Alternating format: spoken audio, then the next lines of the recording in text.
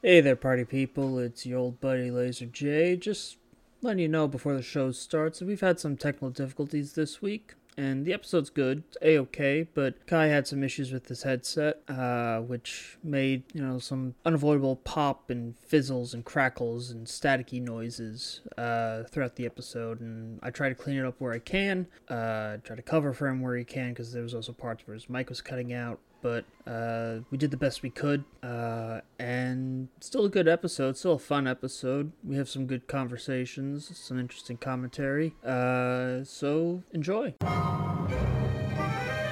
Alvin, you've disgraced me for the last time. Just like Gary Cooper, huh? I think the cartoon just started.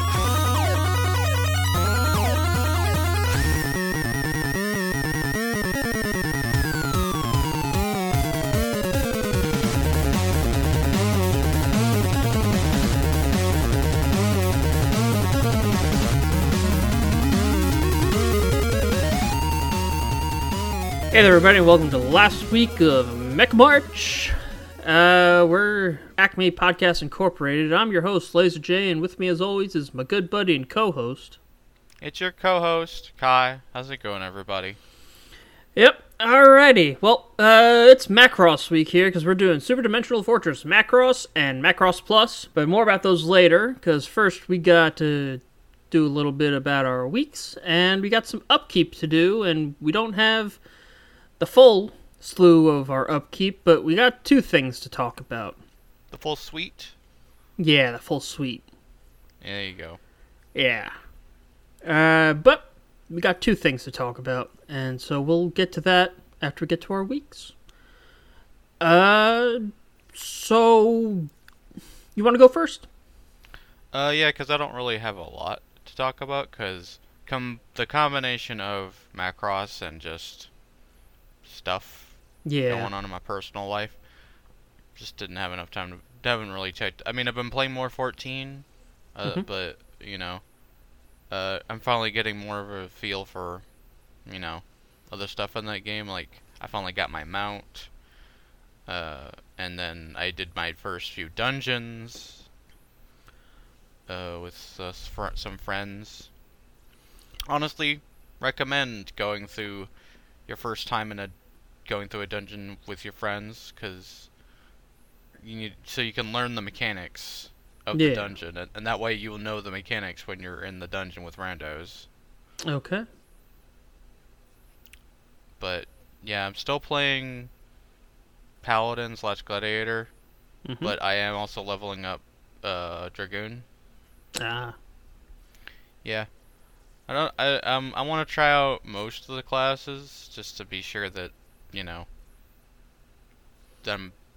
find out what I like, I guess. Yeah. Because I might end up liking one of the classes from the expansions. Yeah. Like a Dark Knight or Samurai. I've heard both of those are pretty fun. Yeah. I know a few people who play Dark Knight and Samurai. Ninja is also in the base game, so that was added later. You have to go to Limsa Lominsa and talk to. There's a spot by the docks, and you enter the Rogue Guild, and once you do the Rogue stuff, then you can become a ninja. Interesting. Yeah, it's not a starting class like all the other ones, even though it was added in Realm Reborn. But it's like a super secret class, which I guess makes sense for like a thief. Yeah, or a I rogue. mean, ninja's a pretty secret thing. Yeah, and apparently when you do the ninja quest in Realm Reborn, it kind of like hints at the stuff that connects to Stormblood. Because that takes place in the fantasy Japan. Yeah. Kurogane, or whatever the fuck it's called. But, Yeah. Not too much to say there. I've mainly just been focusing on the main quest, and have been leveling my first gathering class, which is fishing. And probably gonna do blacksmith as well to make items and mining and stuff.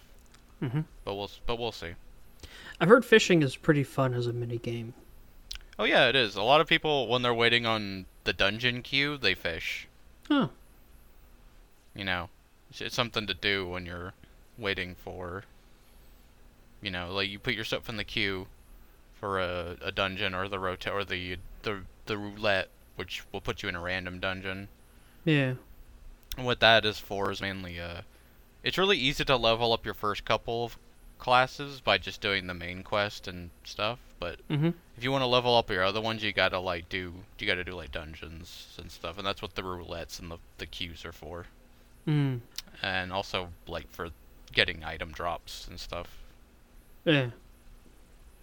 But yeah, the only other thing that is probably worth mentioning is I did start watching Black Clover. I do like it so far, but I don't think I'm far enough in to really make a call. Yeah. You know what I mean? I got 7 episodes. Yeah. I got 100-something chapters into it, and I was just like, there's one character I just can't fucking... He's irredeemable in my eyes. That I just... Yeah. And if he was a villain, that'd be one thing, but he's an ally, so it's kind of... Ugh. Yeah. It sucks, because I do like some of the characters so far. Oh, yeah. Literally, I enjoy almost every character they've had except that one guy. And it's just too much to ignore for me. Yeah, I really like Yami a lot. Yeah. Yami and I forgot his name, the Yankee kid in the Black Bulls. Yeah. With the fire magic. Yeah, he's pretty good. And I haven't seen her yet, but she was one of the reasons that made me want to watch Black Clover was Mereoleum, the fire magic lady.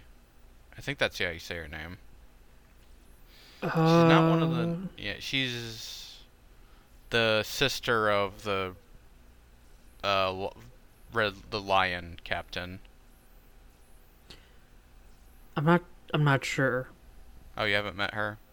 I'm not sure. It's been 2 weeks. I literally, after we finished recording last episode, I started reading it. And by midweek I was I was done with reading it. I got to my quitting point. So it's kind of gone from my brain. I don't remember most of their names at this point. She's a scary lady, fire punches. She's my type. You know what? You know me. Yeah.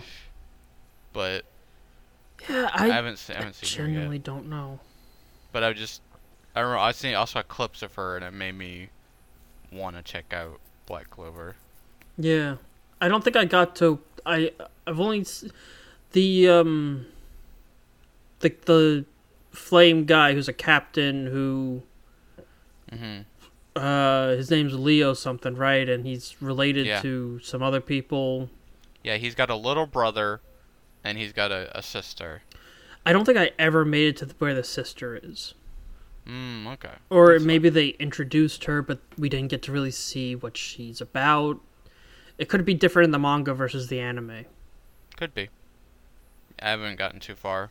Yeah. But maybe that character you're talking about is less bad in the anime. Or maybe just less present. Or it could be a translation thing. It could be, yeah. Yeah. Different localization teams translating things differently. I'm pretty sure I was reading a fan translation, so... Yeah, and fan translations tend to, be a little more, what's the word I'm looking for? You see that Pro ZD video about the Naruto fan subs? No. It's like the official sub Naruto just saying a normal line, and then the fan sub he just says a bunch of curse words for no reason. Yeah. There's that. The context of the thing that bugged me about this character isn't quite something like that. It just feels like... No, I get you. He's a syscon. Yeah, He's the worst. Yeah. It's... Ugh, no. Even if they translate... Yeah. Just say, even if they translated it differently, it's still just... Ugh.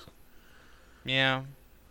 I might be able to... Knowing it's coming, I might be able to ignore him. Yeah. But we'll see. I don't know.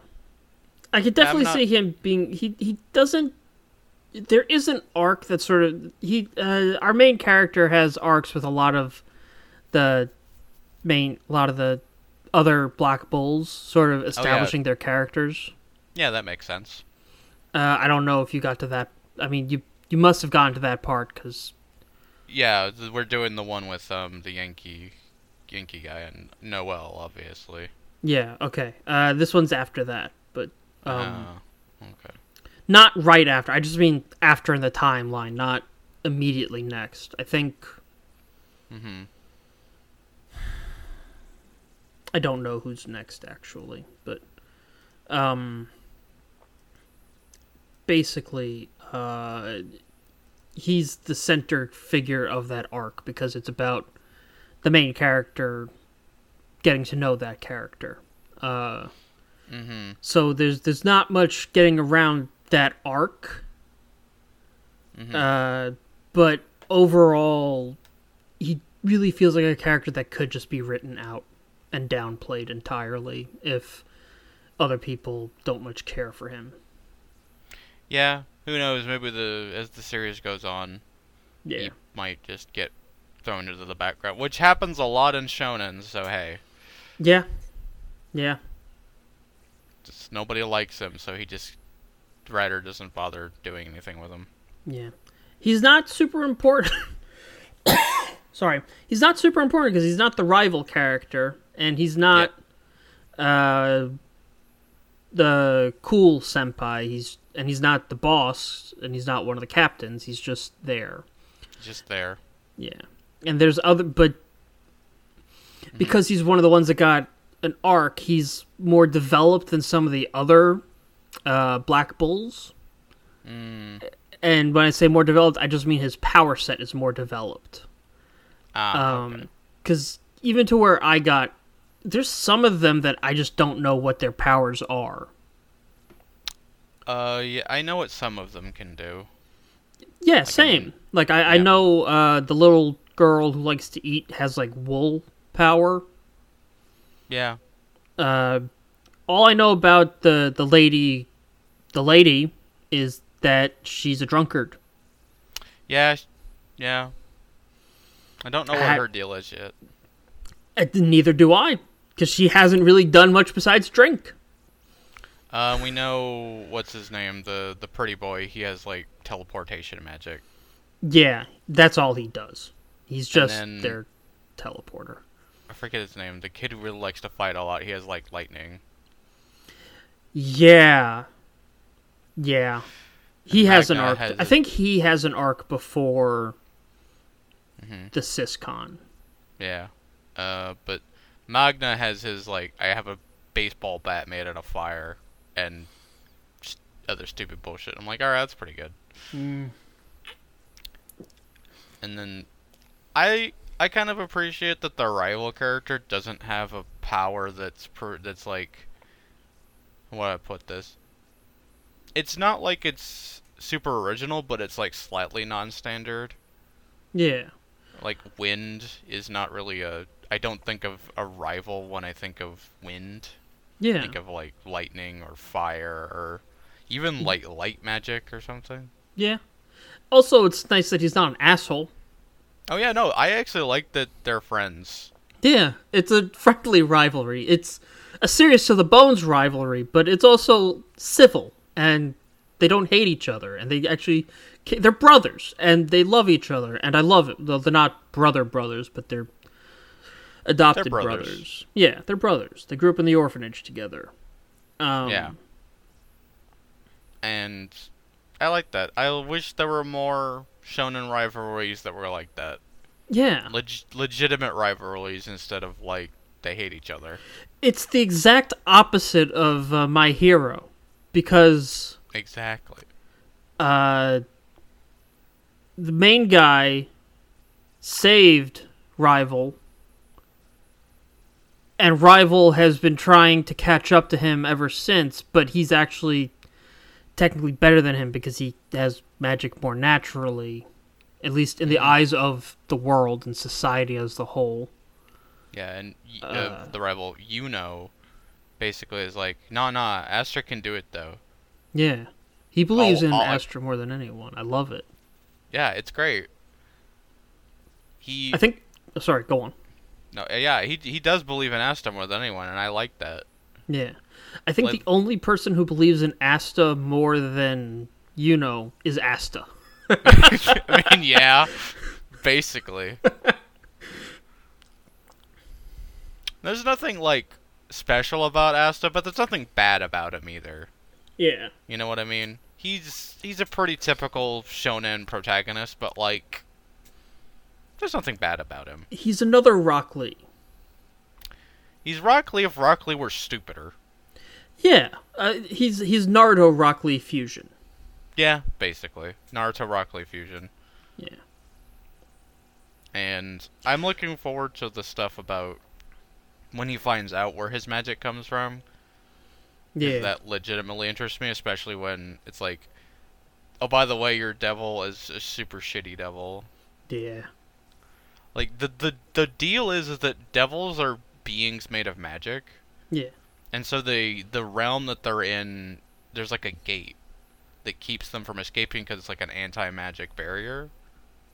Mm-hmm. So apparently what happened is that the devil that Asta is bonded with was basically bullied and thrown at the gate, but because he has anti-magic, he passed through the gate. Oh, I like that. And but devils can't have physical forms, so he was bound to more.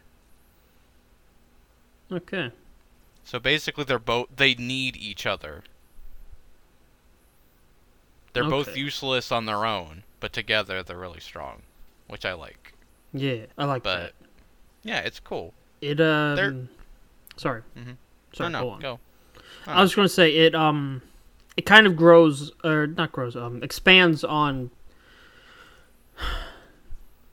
I know a lot of people consider it reductive to compare things to prior works. But I think when we're talking about a genre that is very homogenous, I think it's worthwhile because you see the growth throughout a series from one series to the next generation of series. So particularly shonen. So I think fuck you to anyone who's telling me stop comparing things to Naruto. It's hard not to compare something to its contemporaries. Here, predecessor in this case. Predecessor / yeah, you're right. Yeah. And it's one of the most it's hard not to compare any shonen with Naruto or Bleach or One Piece, whoever, you're the big ones, right? It's what we do as humans, and it's it is a bit reductive, but at the same time, I think it's important to compare genres like that. Yeah, and I'm not really, and this isn't so much a comparison. This is just a connecting thread, I think, where it's an appreciation for the evolution of a homogenous genre like shonen. In that Asta and his demon being able to be stronger together and work together and stuff like that. That was some of my favorite shit in Naruto when Naruto and the Kyuubi got on the same page, sort of, you know what I mean? Yeah. So seeing anything that sort of takes that road and expands on it a little, and I don't know for sure if Black Clover actually expands on it or just uses it, but I'm gonna hope that it expands on it a little bit. Yeah, makes me happy. See. Yeah, it's just one of those things that finding out that it really committed to its concept is at first I heard oh, he had devil magic. I'm like, oh, they chickened out. Yeah. No, Not at all. Devil magic is different from other magic, so it's like... Yeah. And also, without Asta, the devil is literally a book, and without the demon, Asta can't do jack shit. Yeah. So... they need each other. Which I think is... I think, how any type of, like... how that trope should be done, in my opinion, of the... my power comes from whatever the fuck. Yeah. Or... you can, I mean, maybe not how it should be done, but it's one of the ways it can be done well. Because Jujutsu Kaisen also does that really well, too. Yeah. In a different way, but yeah. It's like, instead of working together or they need each other, it's like, the interesting aspect of it is that the thing that Itadori gets his power from is literally the final boss. Yeah, that... Okay. I was going to do this off, Mike, but have you been following Jujutsu Kaisen as it came out, or? I know all the stuff that's been happening, but I haven't been following it. Okay. I think we should do that as an episode sometime after our break. With the anime? Yeah, the anime, because I've in previous episodes I've said my issue with the manga version. I would like to see if the anime does it a little better, solves my issues, and also I've seen clips and ooh, that animation just so pretty. It is, really is. Yeah. But anyway, that's it. Okay. That's my week. Okay. I have a short week too, which works out. Two things that I don't really... literally, they happened last night and today, so there's not enough to really dive into them yet. So I'm not even going to bother. I'll talk about them more next time. But the one thing I did do this week that is worth talking about, at least mentioning, is I watched Digimon Adventure Last Evolution Kizuna. Absolutely worth watching. Absolutely phenomenal. It on par with our war game. I'll have to check it out. I've just been soured for a while because of Tri. I understand, and it is far closer to what people wanted from Tri than what Tri was. I was thinking this while I watched it, and then I afterwards read a couple reviews, and it reinforced what I already think. It does a lot of what Toy Story 3 did. Or Digimon? No, specifically Toy Story 3. Did you see Toy Story 3? Yeah. Okay. It does a lot of what Toy Story 3 did about learning to let go and growing up and stuff like that. It's about how a partnership between a Digimon and a Digidestined ends.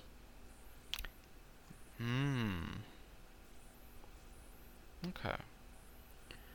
And I would absolutely say it's a perfect double feature with our war game.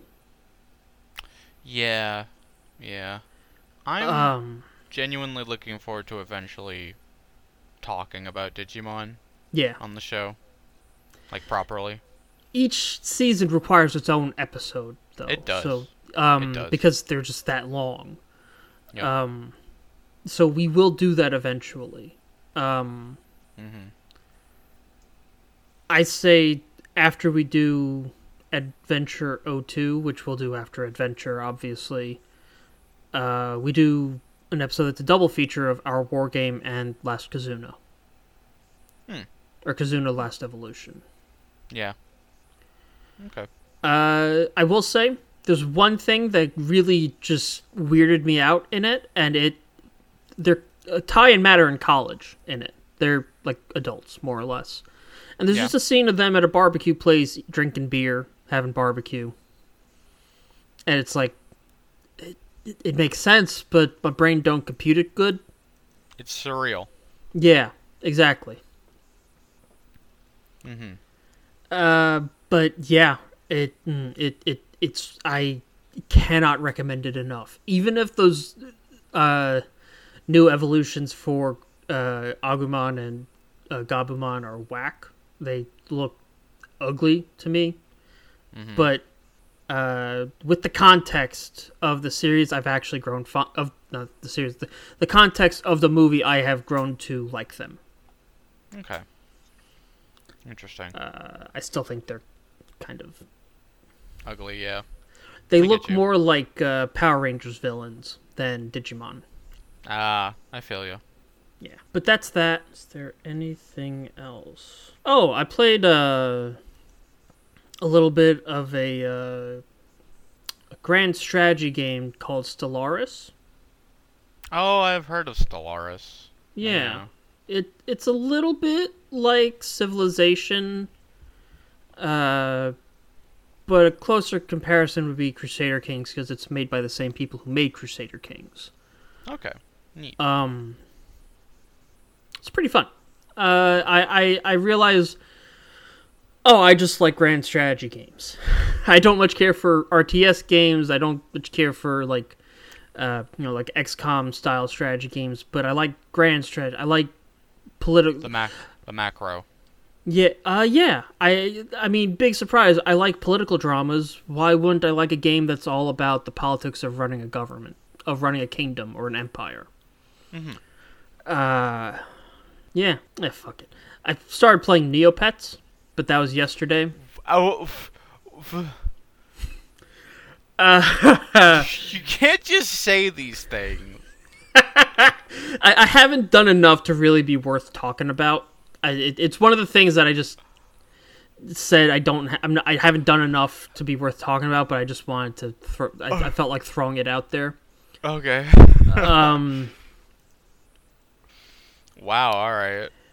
I have the same issues I had with it as a 12-year-old. But I also have a bit more patience to actually try to understand it, and I think I have better resources, i.e.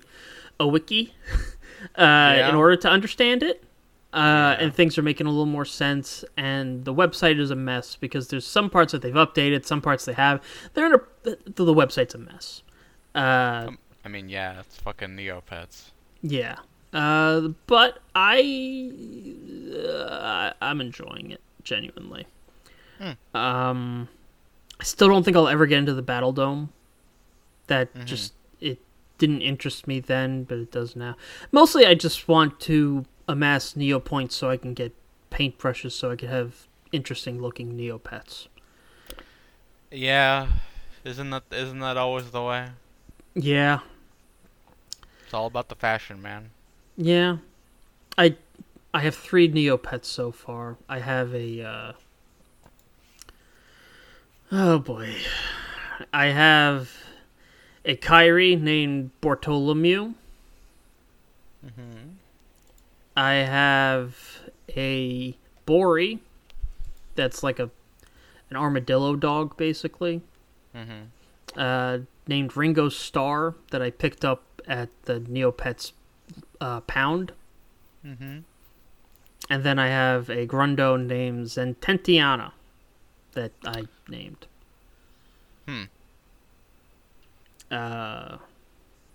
Bort's blue, Ringo's red, Zent is purple. Alright, then. Yeah. And then the last thing that I don't really have enough to say about, I also started playing 14, but I literally only did the walk around the main place and go to the Adventures Guild and listen to the lady talk. Oh, yeah. You were starting as a Lancer, right? Yeah. Oh, that means you're in Gridania. Yeah. Yeah. I'm playing an Aura. Oh, you're a Dragon Man. Yep. Yeah. Mostly because I messed around with the character creation for all the different races, and the appearance I liked the most was the Aura I made, so. But yeah, each class will start, depending on which one class you are, you'll start in one of the 3 city-states. Interesting. Okay. And then after a certain point, once you reach level 15 and you kind of gotten done with like the introductory quests and stuff, it's like, hey, you're the envoy for the city. Go to the other city-states. Ah. And then you'll attune to the aetherites of the new city-states, and then like meet the leaders of those city-states, and et cetera, et cetera. Okay. But yeah. Interesting. Yeah. Like me, I started in Ul'dah, which is like east, like Africa / the Middle East. Okay. It's like, oh, I wish I'd started out in Desert Town. well, you would have had to have been a pugilist or a black mage or a gladiator. I was considering pugilist. I mean, you can just make that your home base later. I might do that. I like deserts. Yeah, what you can because there's the return button that it's your home aetherite, and you can reset that at any point. Interesting. So you can just make Ul'dah your home. So, if you like that place better. Black mages are attack magic, right? Yeah, they're long-range DPS. Okay. What's a thaumaturge? Thaumaturge is the starting class for Black Mage. Okay. And then Pugilist is the starting class for Monk. Yeah, I figured. Yeah, Gladiator becomes Paladin, Lancer becomes Dragoon.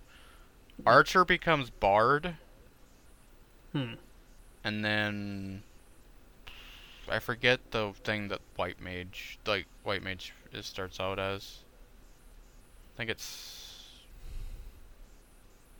Arcanist. And then White Mage. But I think Arcanist can either be a White Mage or a Summoner. But I don't know. I haven't done any of that shit. Okay.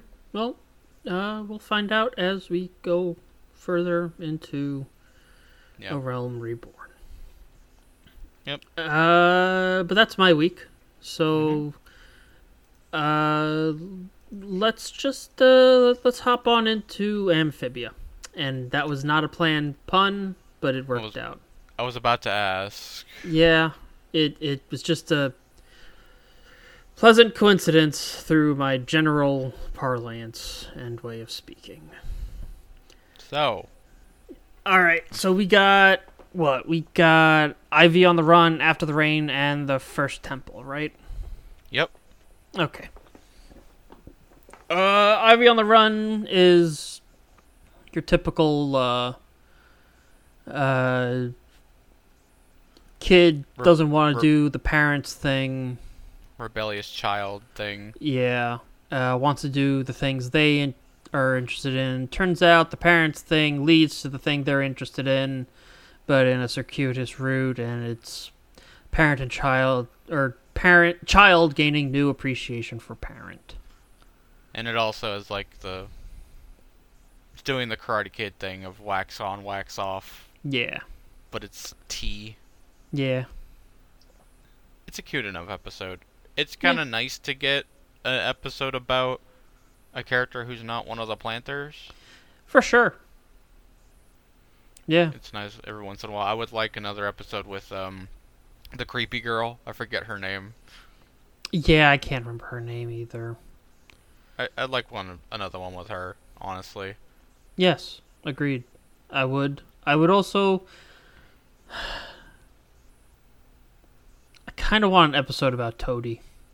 I do too. Can I just get an entire episode that's the day in the life of Toady? Yeah. It'd be pretty funny, actually. I really love episodes that are about one-note characters and you get to see in that one episode, oh, they're not actually one note. It's just the role they fit in the show is one note. You know what would be a fun episode is in the background the planters are doing a thing, and then like we just focus in on everybody else. Yeah. Oh yeah. And then the second segment would be what the planters are doing. Exactly. Yeah, I like that. I like that. You get a bunch of little vignettes like with Loggle and Mrs. Croker and Toady. Yeah. and Wally, like literally everybody else and then it's you don't know what the Planters is doing, and then the second episode was like, oh yeah, that was what was happening during all these little stories. I could fuck with that. I like that. Yeah. I want Tales of Wartwood. Yeah, that would be great. Yeah, but anyway, I don't remember what After the Rain was. It's the episode where Anne finds out that Hop Pop hid the box. Right! How can I fucking forget that? Shit. Yeah. I called it. Yeah, you sure did. Called it. But, anyway, yeah, this was the episode where Anne finds out that, Hop Pop had buried the box instead of actually sending it out, and felt betrayed. Rightly so. Very rightly so. She was lied to, and she felt like she couldn't trust Hop Pop anymore. And this kind of leads into the next episode, but I'm glad that plot point didn't just go away. Yeah. After this episode, it wasn't magically solved by Hop Pop just apologizing and explaining himself. Like, that's not how real life works. No, it ain't. Like, you can apologize, and that's the first step, but people need time. Yeah. Speaking of that, let's get into the first temple. Oh. Hachimachi. This was a good one. Yeah. Usually in a 2-segment show, when there's only a single segment, it's going to be a good one. Yeah. I think they were able to help I think the pacing really worked because they were basically through-lining 2 different subplots into the main plot, which was Anne and Hop Pop's still the tension between them, and then of course Marcy's whole thing about her concentration. Yeah, her and in the zone. Hyper focus. Yeah. Which relatable to some degree. Relatable. Missing the forest for the trees. Oh yeah. As the saying goes. Yeah. How much you want to bet that they're gonna make the fucking frog chess a mini game on the Disney site? Yeah. If it isn't, yeah. Do they still do like games on the Disney website? I'm pretty sure. Okay. I generally have not been to a television station's website since like middle school, so I don't know. I mean, neither do I, but it's like that seems like a thing they would do, right? Oh, for sure. That and like Infinite Runner with Wally or something like that. Yeah, but going off of the thing we were saying earlier about Hop Pop and Anne, yeah, that we continued that plot point where there's tension. Exactly, and Hop Pop is like, "I thought you forgave me," and Anne is like, "Well, maybe I spoke too soon." Yep. And this is how do I put this? This is one of those situations where neither person is in the wrong. Which I think a lot of shows will end up doing, where when 2 characters have an argument or something like this happens, one character is clearly, obviously in the wrong. Yeah. But they make it seem like they're not. Yeah. Because, I mean, Hop Pop did the one thing that put him in the wrong, but he is genuinely trying to make amends for that, so the tension in this one, he's not in the wrong, but... No, he's not. He's trying. And he's trying, yeah, but Anne's necessity for time is not wrong. Yeah, she's in the right. It's well within her right. Yeah.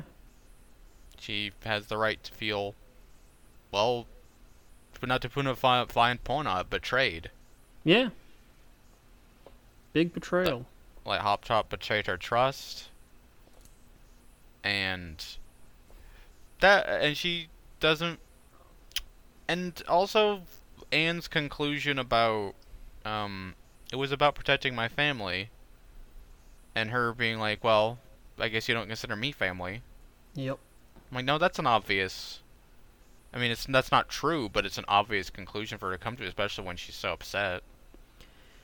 Yeah, and let's be fair.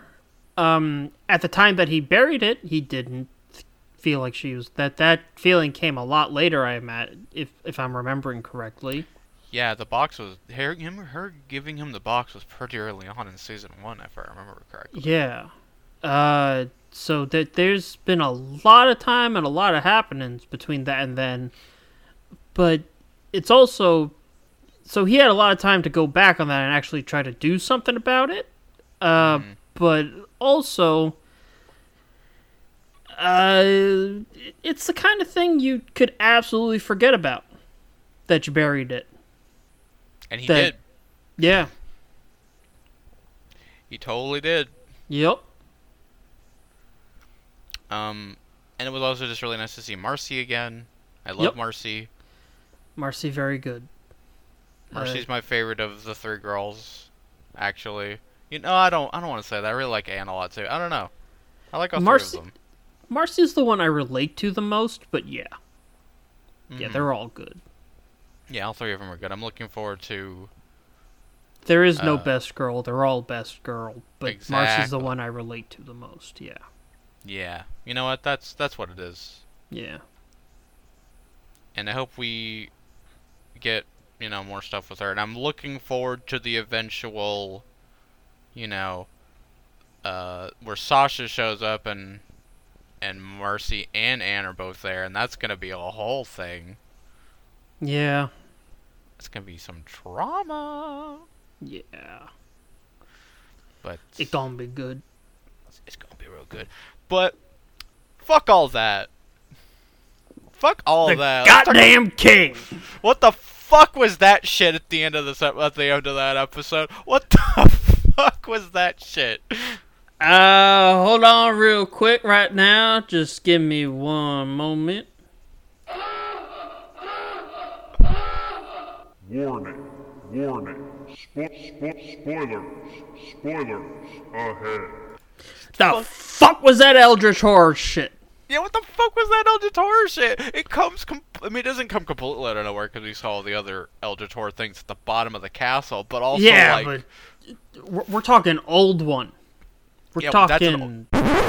Please excuse our technical difficulties. Uh-oh, SpaghettiOs. Alright, so... Eldritch Horror. Yeah, we're back. Technical difficulties. Yeah. Sorry about that, folks. But, yeah, Eldritch Horror. Oop, sorry. Right away. I was playing with a fidget spinner, and I dropped it. Yeah, I need some fidget toys. Yeah. Anyway, so yeah, Eldritch Horror. In the basement. Yeah. Of the castle. The king was like, he said the prophecy is being undone, master. And I have a theory about what that means. Mm-hmm. But I don't know. My theory is that the reason the king is so gung-ho about sending the kids back is because they're the ones who were supposed to stop the evil thing. It's their destiny to stop it. It's a part of the prophecy, but if we send them back, they can't do the thing. I took that in a completely different way. I took that in a... I disregarded the prophecy being undone. I didn't disregard it, but I forgot about it. I took that in a... They'll open a portal that will allow them to extend the empire beyond this realm. Pulling the... Yeah, similar to the what the Owl House was doing. Yeah. Which, by the way, I still want that crossover. Yeah. Even just a sight gag crossover would be fun for me. Yeah. Yeah, it would be.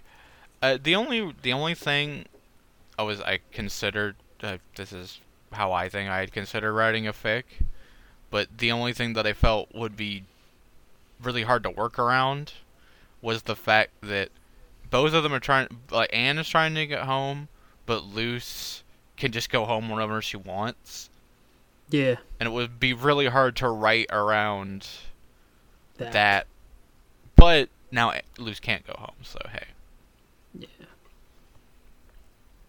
But anyway, that's my theory, is that the prophecy, again, is being undone. The girls are supposed to be there, and they're supposed to stop a thing, but now the king is trying to send them back home, so they can't stop doing the thing, so they can stop them from doing the thing. Whatever it is. Yeah. They're skipping a part of the isekai, where rather than save the world, they just immediately went to, how the fuck do we get home? Mm-hmm. Because no one told them to save the world. Yeah, no one told them. What if Sasha and the Toad is actually doing what the prophecy foretold? Maybe. That could be interesting. That's the only way I could see there being some sort of redemptive arc, where she, falls ass backwards into doing the actual right thing. Yeah. I didn't consider that aspect of it. I didn't think about it until just now. Interesting. Yeah. Yeah, I don't know. I'm looking forward to seeing exactly what the fuck all that shit's about. For sure. Amphibia remains top tier. Amphibia, good. Everyone go watch Amphibia. Fucking do it. If you've been listening to this podcast and you haven't watched Amphibia, what the fuck are you doing? Yeah. Also, sorry for spoiling it for you if you've actually sorry for spoiling. Yeah, sorry for spoiling it. But I mean, that's what spoiler warning's for. Yeah. Also, just the entire show deserves a spoiler warning. Yeah. Yeah. Speaking of spoilers. Yeah, DuckTales: The Last Adventure. Whoo boy! Before we get real deep in there, start talking about it, I just want to bring up possibly my favorite gag from the entire thing. Mm-hmm. I live again! Again. Just... Keith David was already there, right? Yeah, he was there to do some... Well, I mean, they're probably all recording from home, but... But, I mean, they already had him on tap because he was doing Amphibia, so might as well have him do the Gargoyles reference. Yeah, also, They Live shows Keith David will do anything you ask him to. I mean, yeah, that's true, but also... the fact that we also got, a remix of the Gargoyles theme also in there... Yeah. Come on, man. But anyway, so DuckTales: The Last Adventure, the end of the whole show of the reboot. Sad to see it go, but it was a great send-off. It really was. I'd be remiss if I did mention this, but the April, May, June thing, that's a reference to Daisy's nieces. Yeah. That's whack, man. Yeah, they pulled in every bit of lore they could, and good. Yeah. I mean, I think they kind of were hinting at that reference when Donald was about to go on his trip, and he asked if Daisy wanted to stowaways May and June. Yeah. I'm like, sad we don't get to see that. They're, technically his cousins. Fucked up. Yeah, because they're Scrooge's kids, and and Donald's his nephew, so... Oh, Webby is their cousin now. Yeah. Yeah. In case it wasn't obvious, if you haven't watched the finale of DuckTales... We've already done the spoiler warning, and... We've already done the spoiler warning, but... This entire show is... If you don't like spoilers, don't listen. Please listen to this show. 2 very boring minutes later. So yeah, The Last Adventure. Yeah, we're back. Yep. More technical difficulties, but anyway, what was I saying? The clone thing. Yeah, the clone thing, yeah. I called that. Yep. I didn't think it was gonna be a clone of Webby. Was the swerve, or that Webby was a clone. That was That was a swerve. Yeah. That I didn't see coming. Holy shit. Real good, though. Real yeah. good. Oh, yeah, no. Again, this is more sadness about the show not continuing. I'm sad we don't get to explore Scrooge being a dad. We got to see a tiny little bit of what that would be like during the credits, but not nearly as much as I'd love to. Also, just on the subject of the show's over, so there's just plot points that we're never going to see resolved. We're never going to see the stuff with Magica's brother resolved, and we're never going to see the Negaduck stuff resolved either, unless the Darkwing Duck TV show continues from this. I am so positive that's not even going to be connected. I wish it were, but unfortunately it probably won't be. Yeah. Which sucks, because this Darkwing Duck is great. Yeah, it's a great version of Darkwing Duck. Much as I like Seth Rogen, it doesn't feel like the type of tone he would go for. No, not really. And it's unfortunate. Yeah.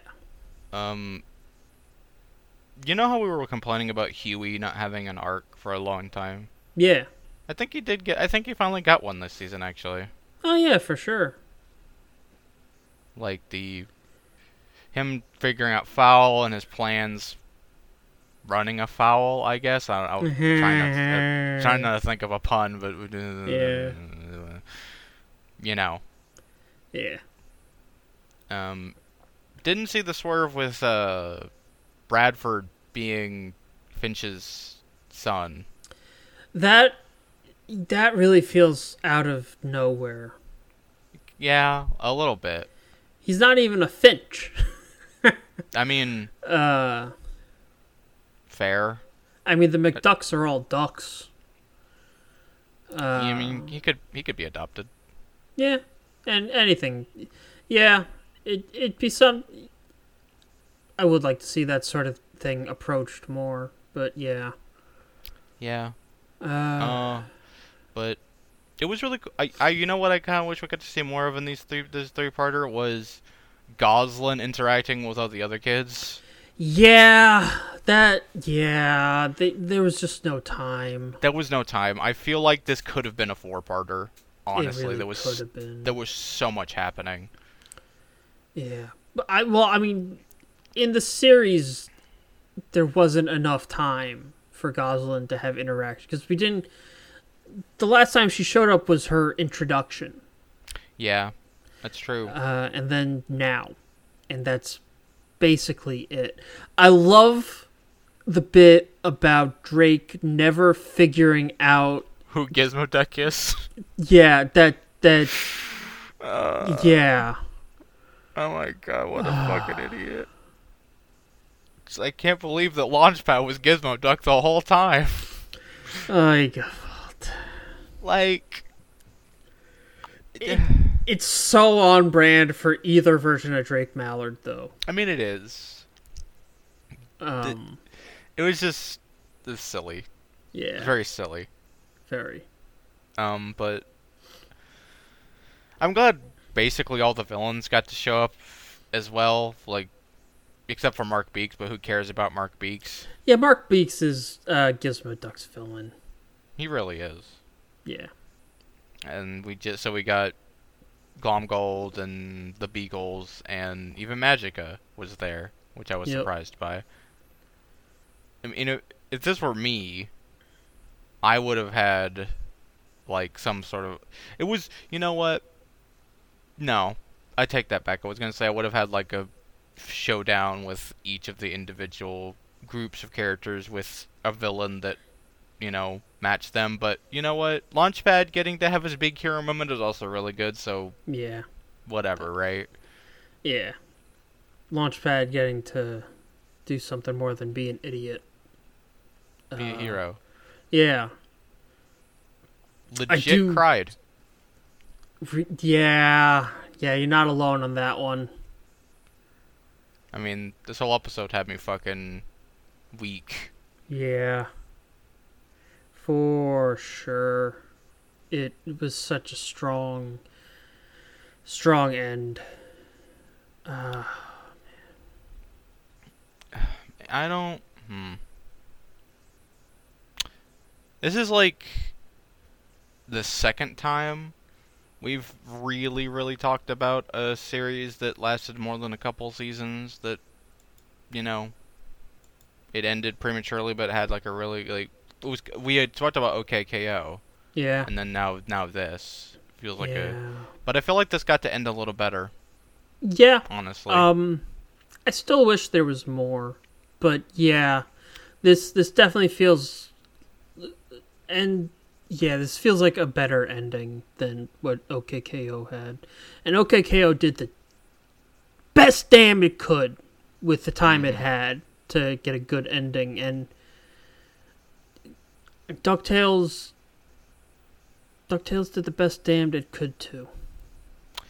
Yeah, this reboot, I hope that this quality continues if Disney decides to do more reboots like it or other things.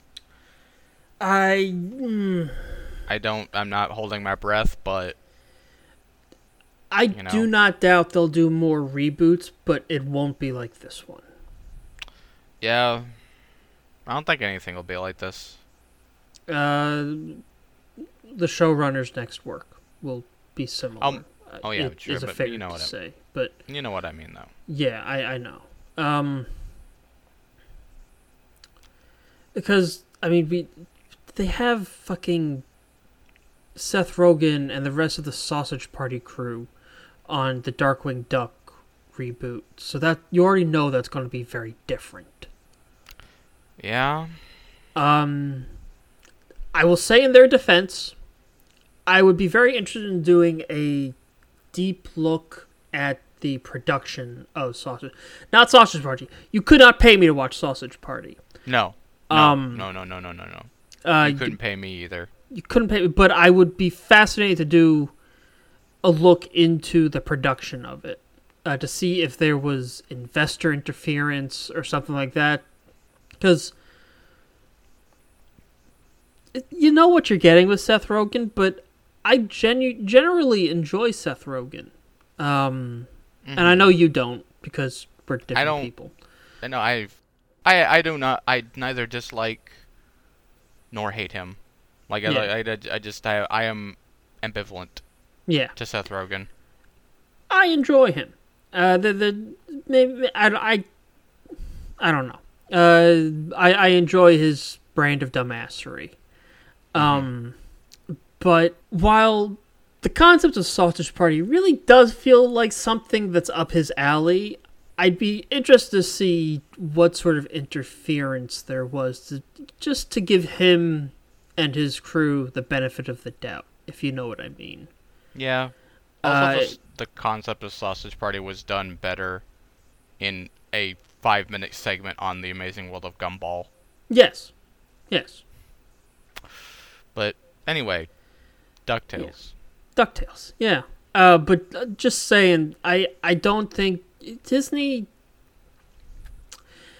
lives in this weird world where for certain things, they try to do the same thing again and again and again, and then in other things, they never want to repeat what they did. Yeah, it's weird. They did Tangled, and then they just wanted to keep doing Tangled. And then they did Moana, and now they want to do more Moana, but not Moana. And they did... Frozen. Frozen is the evolution of Tangled. That's true. Surprised Tangled got a show and Frozen didn't. Well, Tangled never got a movie sequel. Frozen did. I think that says how much they put stock in Frozen. Yeah, as a bigger brand. Yeah, fair enough. I could see them doing Frozen 3 even, honestly. There's certainly something there. It could even go Converging Paths. You could have... Cause you haven't seen Frozen. You haven't watched Frozen, so of course you haven't seen Frozen 2. No, I haven't seen either of those bitches. Yeah. I genuinely enjoy both of them. memery aside, oversaturation within the zeitgeist aside, I enjoy them. Yeah.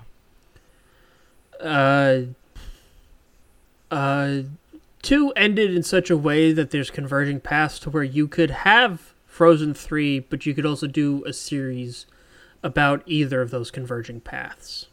Okay.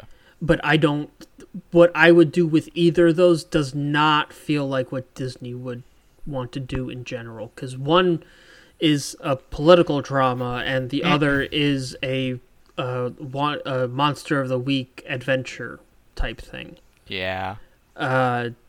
Just because of where certain characters end up. But DuckTales. Yeah, it all ties back. But yeah, I don't really have anything else to say about DuckTales. It was so fucking good. Yeah. It was.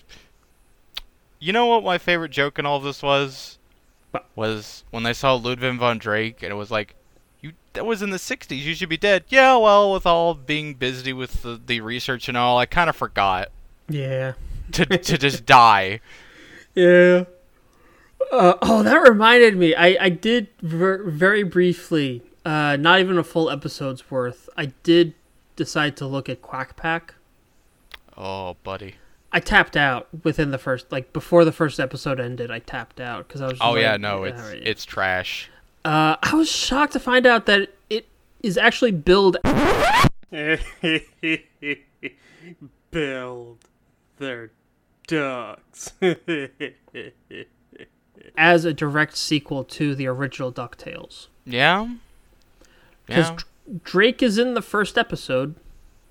Mm-hmm. Wild. I mean, it has my favorite Daisy. That is a very good Daisy, yeah. But that's about all I can say good about Quack Pack, honestly. Yeah. But DuckTales, sorry. Yeah, no. There was never going to be an ending that was going to completely satisfy me, because there was so much that needed to happen. There was so many things that could have happened. There were so many characters that needed to... There was no way you were going to have everybody get to do exactly as much as you wanted them to, or solve every single plot thread, or have all the plot threads within even this 3-parter be perfect. But honestly, for everything that could have gone wrong, or things that there's everything, I think it did. Mm-hmm. You could have easily cut out some of the subplots, but they worked, like the Donald and Della subplot about wanting to go on his trip with Daisy, or but it does feel appropriate for Della and Donald. It does. It didn't feel necessary, but it did feel appropriate. Yeah, and I'm glad we didn't linger too much on the May and June being imposters thing for too long, because that would have been really annoying. For sure. Especially because, I just hate that shit. It's annoying. Spider-Man has made me a little tired of clones, on the whole. Nah, yeah. I'm fine with the clones. It's just like the initial, like, oh, here we go, the misunderstanding and the reveal and the blah blah blah. I'm glad we got past that real quick so we could get to the actual shit. Yeah.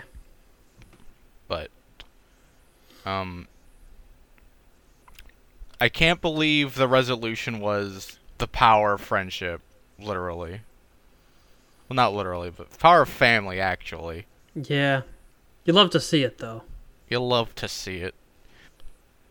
Because family is the greatest adventure, and just like, That was an excellent culmination of Huey's, Louis, you mean? Louis, my bad. Louis' talk about it. Yeah, basically. All of them kind of got to do something. Dewey got to do his pilot thing, he got to be a leader. Yep. After all that time, Louis did the thing of contract, and Huey had his basically, Huey got to do a lot of stuff in this 3-parter, honestly, and I'm glad. Yeah, he was sort of one of the major cruxes of Bradford's choice, of Bradford's plan. Yeah. It was really interesting. I'm sad that I kind of wish that we had tried and set that up earlier so that I don't know, maybe that's again I'm asking I'm trying to make it what it isn't instead of what it actually is. It would have been something for an additional season. Yeah. You would have needed that to... You could have introduced May and June this season finale and given them some development over the next season. You could have seen Bradford and Finch and Huey's thing develop over a full season. And you could have maybe seen... Della and Donald's little plot line develop over a full season. We could have seen Gosselin interact with the kids a little bit. There's a lot we could have seen. Woulda, coulda, shoulda. Yeah, woulda, coulda, shoulda. Yeah. And it's enough to the point where you think they had season 4 planned a little bit, and they did their best to get as much as they could into the finale. Yeah. It almost feels like season 4 was the planned final season, but they just didn't get that extra season. Yeah, it's a shame, but again, this ended way better than... I say way better than I expected, but this show has consistently... Amazed. Yeah, amazed, yeah. I'm gonna have to go back and rewatch all of it, but I'm of the opinion that season 2 might be the weakest of the 3, but that's not saying much. Yeah. We never did season 1 for the show. We didn't. In fact, one of the first things we ever did was season 2. Yeah. Yeah. But we kind of ended up talking about the whole show, really. Yeah, well, and it goes with the turf. So, yeah. No, I don't think we'll ever do like a full proper thing of this because we've kind of said all we want to say as we've watched it. Yeah. But maybe we'll go back and watch the old one at some point. For sure, yeah. I think a year or two down the line we could go back and do... Not a year or two down... Even maybe end of this year would be enough time to go back and do season 1 of this. Yeah. Possibility. Yeah. I wouldn't mind doing the original as well. For sure. I would love to take a look at some Disney Afternoon stuff in general.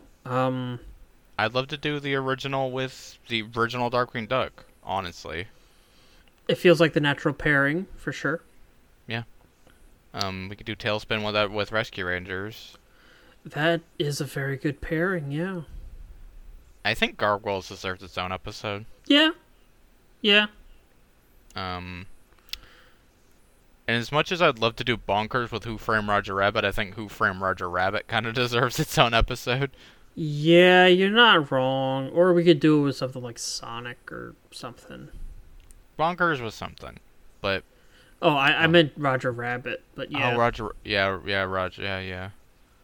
With Sonic, but yeah. Oh, God, the Sonic movie. People are too harsh on that movie. That's a good fucking movie. Fair enough. I'm not gonna yuck anybody's yum here. I'm sure it's a fine movie. It's a perfect... Okay, aside from the human being a cop, it's a perfectly fun road trip movie. But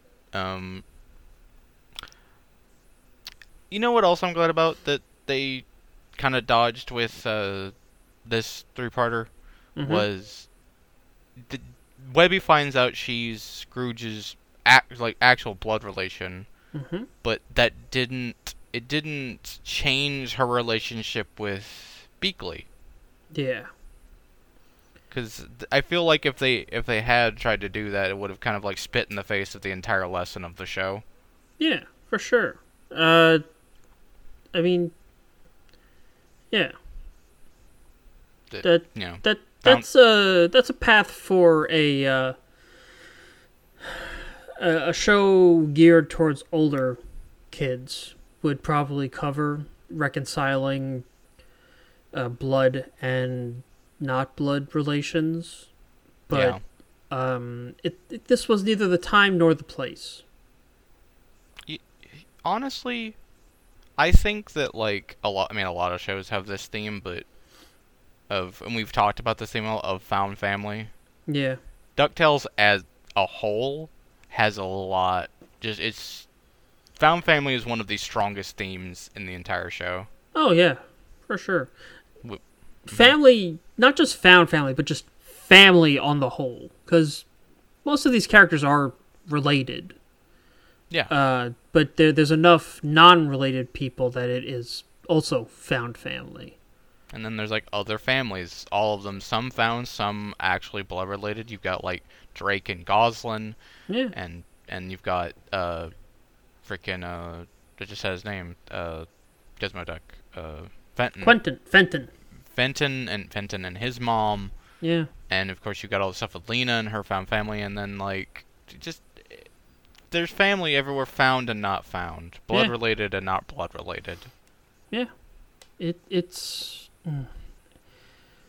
love family as a theme and stuff. Mm-hmm. You do kind of get into reconciling blood relations and not blood relations early on with May and June.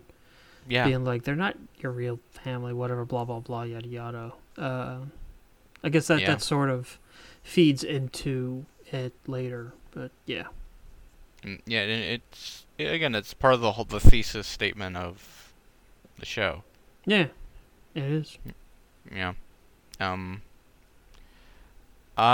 only other yeah. I just remembered something stupid that I was gonna talk about. Fucking, I can't believe Della just straight up pulled off her own leg and used it like an axe. Yeah. That was fucking metal. That was metal. Yeah. I mean, if you got it, use it, you know? Yeah, for real. It's thin metal, and it's vaguely hand axe. Yeah, man, fuck it, man. I'm kind of sad Daisy wasn't there, but I mean, hey. She's not, like, she's not, an adventurer. She's not an adventurer. That's the thing. She has yet to be bathed in the blood of adventure. Except for that one time where she just straight up shouted at a god. Yeah, that's another... Yeah. She's got the fire. She just hasn't been baptized in blood yet. No, not yet. That's not the phrase. She's got the fire in her. She just hasn't been baptized by fire yet. That's the word I wanted to use. I don't even need an episode. I just need like a photo montage of Daisy, Donald, and May and Jude's vacation. Yeah. I'd like that very much. I just want a photo album, and it's just like pictures of like... There's a picture of Donald hooking a fish, and then the next photo is him getting eaten by the fish. And then the third photo is Daisy ripping him out of the fish's mouth. Yeah. You know, shit like that. Yeah, I would love that. Also, can we talk about how fucking Bradford just straight up kills somebody? Like... Yeah. Just straight up kills Heron. Like, alright, sure. Yeah. He means business. He means business. Business? Yeah. Yeah. Also, I was actually, when we were getting into that, I was thinking, by the way, what happened to the rest of the board members on Bradford's thing? Oh, they were his clones. Yeah. I remember that. That was a good little tie up loose ends. Like, you didn't need to tie up that plot point, but... It was something that was actually bugging me. I was like, there was more of him, wasn't there? Yeah, there were more members of the board, but... Yeah, that was... Since, like, since, like, they started introducing Bradford as, an antagonist character, I was like, whatever happened to them? Turns out they were clones. Yeah, they were silent clones with no intelligence or personality or sapience, but yeah. Fucked up. Yeah.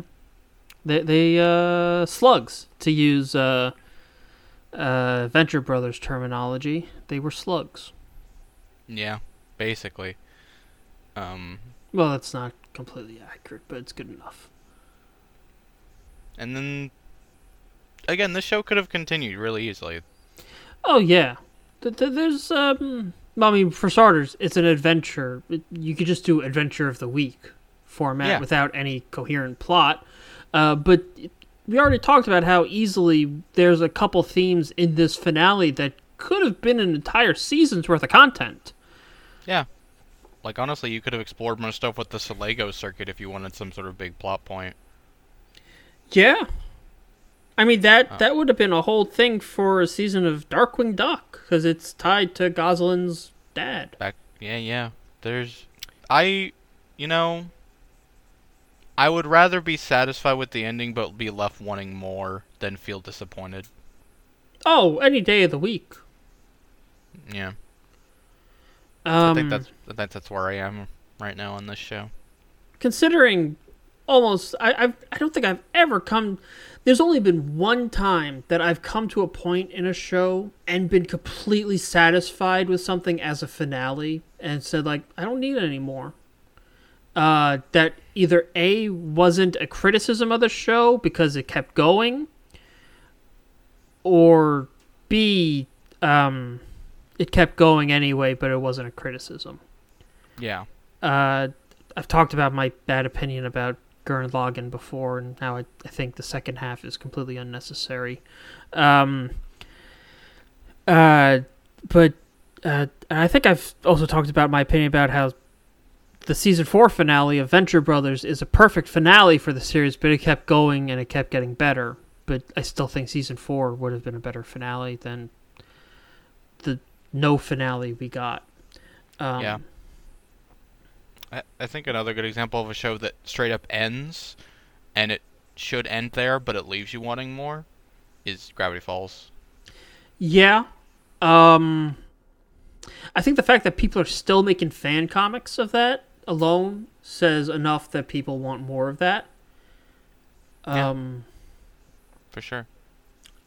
I am also of the mind. I don't much care for where a lot of those serialized fan comics, fan continuity sort of things go, because a lot of them just sort of lean into shipping stuff more than anything else, and I'd rather have more Twin Peaks for kids. Twin Peaks for kids, or X-Files for kids, or whatever. I don't even like Twin Peaks all that much, but I love the concept done for kids in Gravity Falls. Not that Gravity Falls is for kids, but a more kid-friendly approach to what Twin Peaks did. It's family-friendly. Yeah, exactly. Yeah, I don't got anything else to say. Me neither. If you haven't... If you've been listening to this podcast for this long, and you haven't watched DuckTales, the fuck are you doing? The fuck are you doing? It's one of the best... You know what? I'm going to say it now. Best cartoon to come out. One of the best cartoons to come out in the last decade. No hyperbole. Yeah, last decade, absolutely. Like, I don't know if it's the best one, but it's one of the best. Yeah, I don't know if I could say it's one of the best either. I'm sorry. I don't know if I could say it's the best either, but it's definitely one of the best. For sure. Top 5. Top easily. 5. It's on the level of like how the last like Avatar was like one of the best of its time. Yeah. You know, and I say that with no hyperbole. Yeah. One of the best animated shows to come out in a long time. For sure. Sad to see it go, but hey, got a good ending. Yeah. Hate to see it go. Loved watching it leave. Yeah. Okay. Well, that's it for Upkeep. Stay tuned, because when we get back, it's time for a little trip back to the 80s, but also back to the far-flung future of 2009 with Super Dimensional Fortress Macross.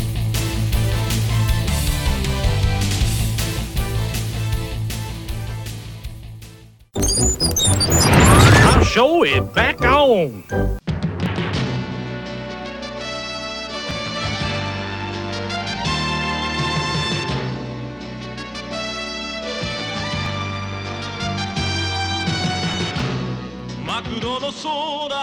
And welcome back, everybody, to Acme Podcast Incorporated, where we're taking a look at Super Dimensional Fortress Macross from 1982 to 1983. And also, we're doing it a little different this week, because we're also doing Macross Plus from 1994, which is the first sequel. Well, I'll get into that in a minute. But we're doing it a little differently, because SDF Macross is 36 episodes, but Macross Plus is only 4. It doesn't really make sense to do a segment for each of those, so we're going to split the conversation by time rather than... segment. Yeah, rather than by series. So I've got show notes to go through, and I'm just going to go through both shows' show notes right now. Go ahead. Alright, starting with Super Dimensional Fortress Macross, 1982-1983. Directed by Noboru Ishiguro, Fumihiko Takayama, and Yoshimi Tsuda. Kenichi Matsuzaki is credited for the screenplay, and Shoji Kawamori for the story and mechanical design. Kazutaka Miyataki also holds credit as a mechanical designer. Ishiguro is known for directing Moomin, Gatchaman, Space Battleship Yamato, Yatterman, Lupin III, Astro Boy, and Legend of Galactic Heroes. Wow. Pedigree. Yeah. That's a fucking pedigree. Wow. Yeah. This is something... Macross is super important. I'll get into this more, but Macross is super important. Regardless of our feelings about the show, it is super fucking important to the history of anime. Just it is. Because of who worked on it and how you... We'll get there. We'll get there. Takayama is known for directing 6 episodes of Mobile Suit Gundam 080, 0080 War in the Pocket, 1 episode of Nadia Secret of the Blue Water, 8 episodes of Bubblegum Crisis, as well as writing credits for Sword of the Stranger. Tsuda is known for storyboarding and or directing various episodes of Kiko Kai Garien, Ninja Robots, Les Miserables, Shoujo Cosette, and Jormungand. Matsuzaki is known for episodes of Daitarn 3, Mobile Suit Gundam, Bubblegum Crisis, Dragon Slayer, and Zone of the Enders Dolores. Kamamori has written and has writing and direction credits, as well as storyboarding for most of the series that make up the Macross franchise. The Escaflowne TV series. Oh. The Daichis, Earth Defense Family, which is about a family that's also like a Sentai team, kinda. Arjuna, Genesis of Aquarion, Basquash, and Nobunaga the Fool. Kawamori is responsible for many of the mechanical designs on Patlabor the Movie, Mobile Suit Gundam 083, The Afterglow of Zeon, Mobile Suit Gundam 083, Stardust Memory, and Daemon X Machina. Daemon X Machina. Oh, the video game. Yeah, the video game. Wow, cool. He also has various design credits and stage settings for Bye Bye Jupiter, Moldiver, Cowboy Bebop, Outlaw Star, Ace Combat Assault Horizon, Bodacious Space Pirates, Abyss of Hyperspace, and Thunderbirds Are Go. Wow. Miyataki's design credits, both mechanical and otherwise, are Space Battleship Yamato franchise, multiple Macross titles, Daikon 3 and 4, Crusher Joe, Dirty Pair Project Eden, Gunbuster, Dirty Pair Flash, Doraemon, Nobita Drifts in the Universe, Angel Links, Mobile Suit Gundam Seed, and Seed Destiny, and My Hime, The Girl Who Leapt Through Space, and the Super Robot Wars Original Generation, The Inspector. Wow. In their book, Anime Encyclopedia, Jonathan Clements and Helen McCarthy claim that the series is one of the 3 unassailable pillars of anime sci-fi, pioneering the tripartite writing formula of songs, battle robot planes, and tense relationships. SDF Macross has multiple sequel series and was Frankenstein together with Super Dimension Cavalry Southern Cross and Genesis Climber Mospita by Harmony Gold to form the Robotech series. Thus, through the smudged lens of Robotech, Macross is heavily responsible for the introduction of anime to Western audiences. Macross helped popularize the idea of transforming mecha in general, which was introduced into Diaclone, also designed by Shoji Kawamori. Designs from both would end up becoming the basis for Transformers in the West, which cemented the theme here. Macross was unique at the time because it focused on the perspective of non-combatant civilians as well as the combatants. Because of this, Macross is also responsible for another first, the virtual idol. While the concept of fictional bands predates the series, with bands such as Alvin and the Chipmunks, the Archies, the Banana Splits,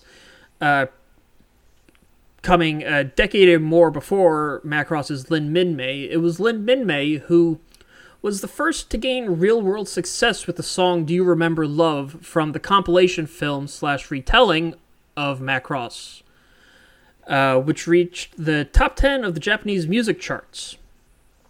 This became emblematic of the series, as both Macross Plus and Macross 7 both explore the concept of a virtual idol, as well as producing charting acts of their own.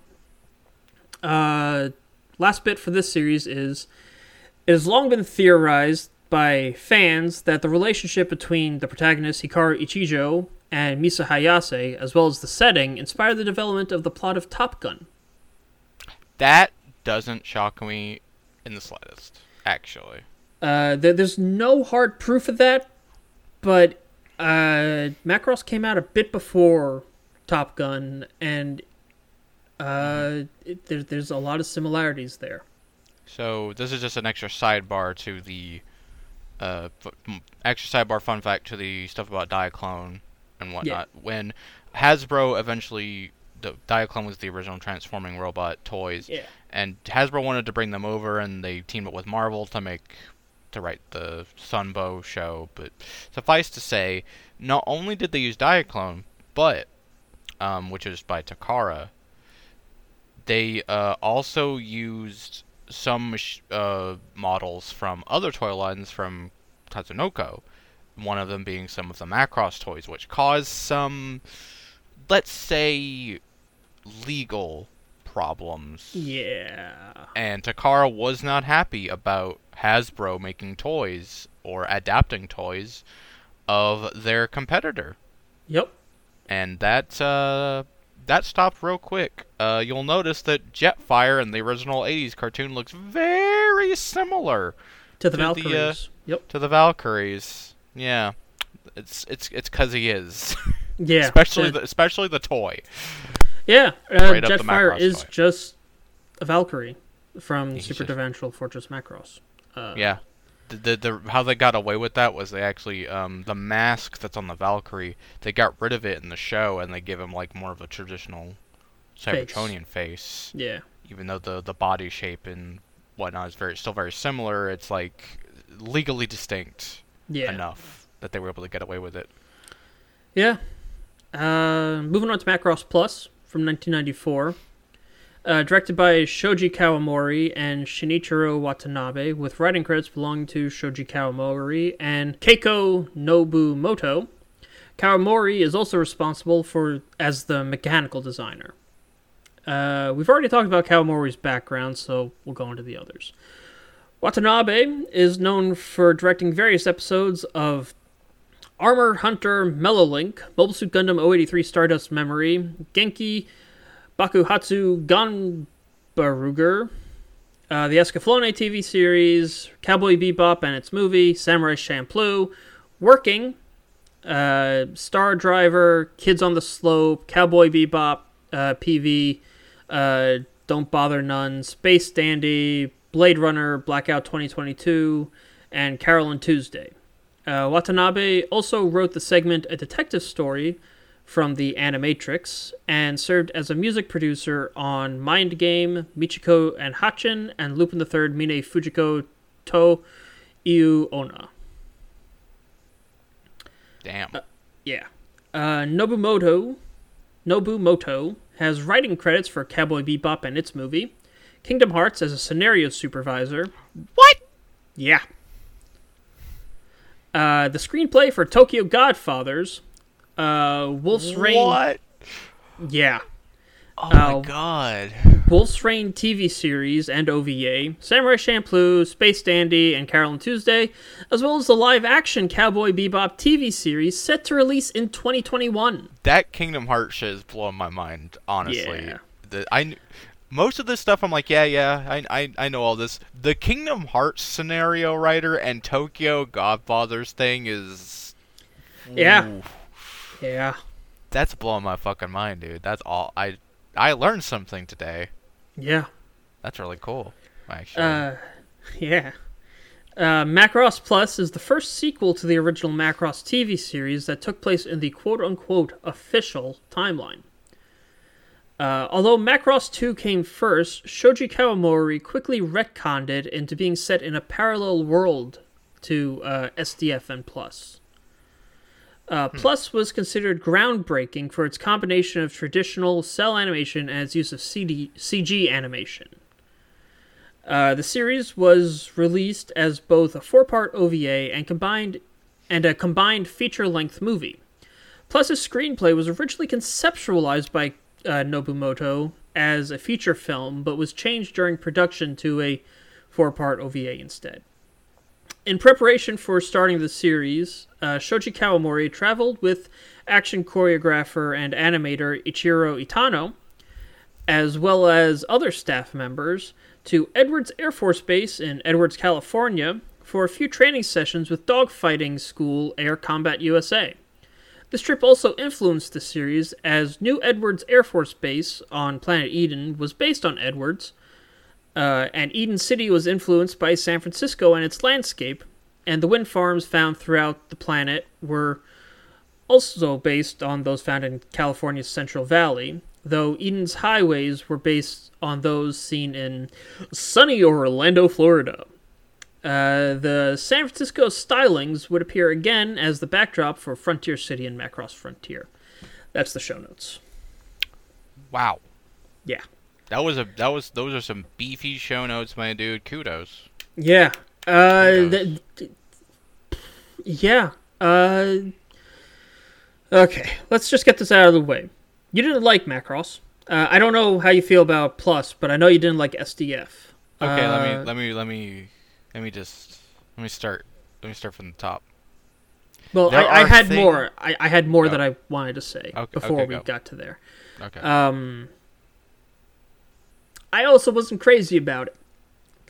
I still have a lot of nostalgia for it through Robotech, but there's a lot of not so great stuff in it. That said, super important, and you can feel its bones in a lot of other stuff that came after. Yeah, what I was gonna say from the top. There are things I did like. However, it was too bogged down by a lot of the other. It hasn't. To put a fine point on it, it hasn't aged well. Yeah, that is the perfect way of putting it. It has not aged well at all. There's a lot of really stilted writing. It has a lot of really, even for the time, really jarring casual misogyny. Yeah. Yeah. And, not even getting into the, plot point about Kaifun and Minmay, which was the worst fucking thing, and it was so painful. Apparently, either in the movie or in some other version, it's stated that they're not related by blood in any way. Kaifun's parents are, family friends to Minmay's parents or something like that, and they just felt like cousins, or at least Minmay felt like he was her cousin or something like that, but it's still not really any better. Well, within the context I was given. Yeah, they never explained that in the show. So it's just creepy. The worst one was Minmay, to save all of the human race, you have to kiss your cousin, I'm sorry. Yeah. The worst. Actually the fucking worst. Yeah. And the other thing is, Ikaru Ishijo is a very unlikable character. He's an asshole. Incredibly unlikable. even Roy Fokker, who is your he's just Maverick from Top Gun, is more likable than Hikaru. Yeah. Like, I don't... Both Minmay and, frickin'... I just had her name. Misa. Misa both deserve better. Yeah, big time. That dude was... Hikaru is not only dense and insensitive, he's just genuinely an asshole. Yeah.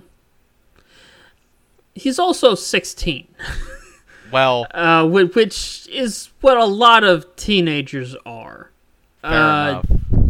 But that doesn't help. The one...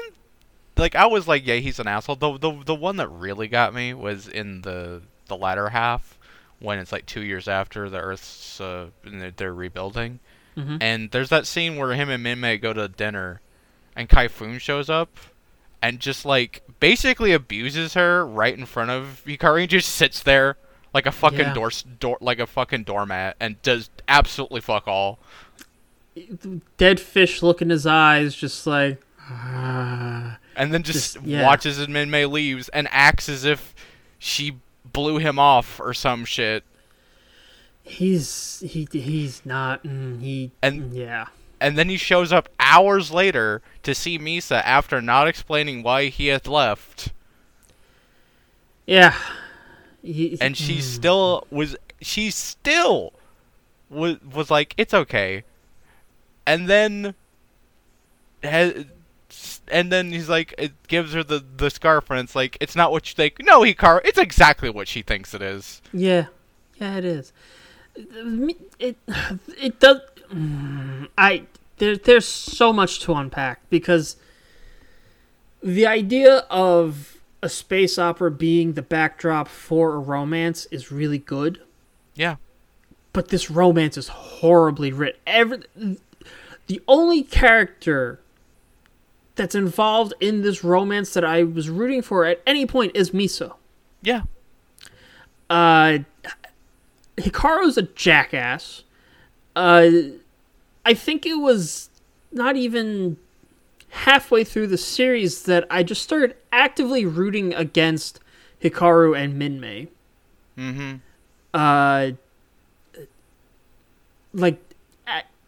Never have I disliked a relationship in a show or like a ship that I've actively rooted against it.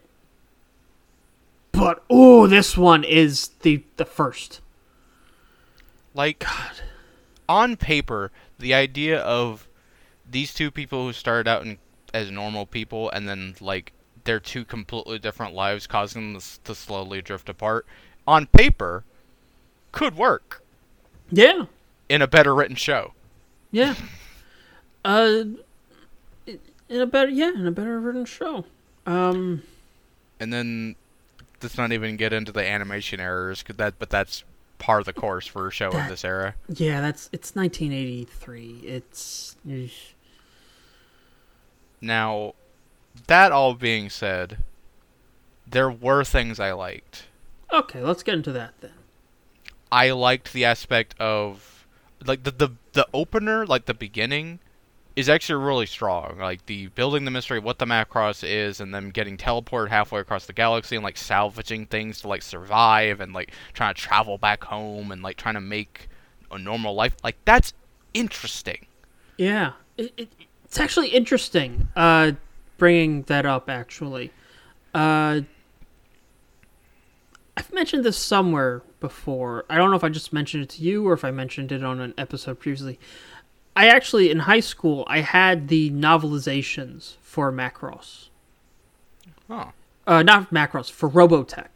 Oh, okay. I had up to the end of Macross. Because, I had up to the end of Macross, where Minmay and Hikaru go their separate ways, and though it was Rick Hunter in that one, because Robotech. Rick Hunter. Yeah, that's his name. That's his name in Robotech. God.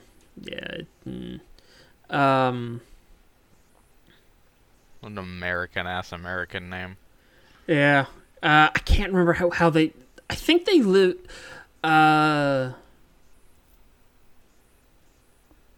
They don't change Minmei's name, really. It's Lynn Minmei, but it's like Lynn's her first name, so it's like Lynne. And then I think Minmei is just her last name. Yeah. And then I can't remember how they changed Hayase's. And but anyway, sorry. Yeah, In the novel, in the novel, they actually go into the discovery of the Macross on Earth. Cool. Like, you see people exploring it and being like, God, these aliens must have been giant, because everything's for giants. And they go into how they had to retrofit a human-sized bridge onto the ship, and it really goes into the development of the Macross from an alien relic that they found to an active battleship. It's interesting. Neat.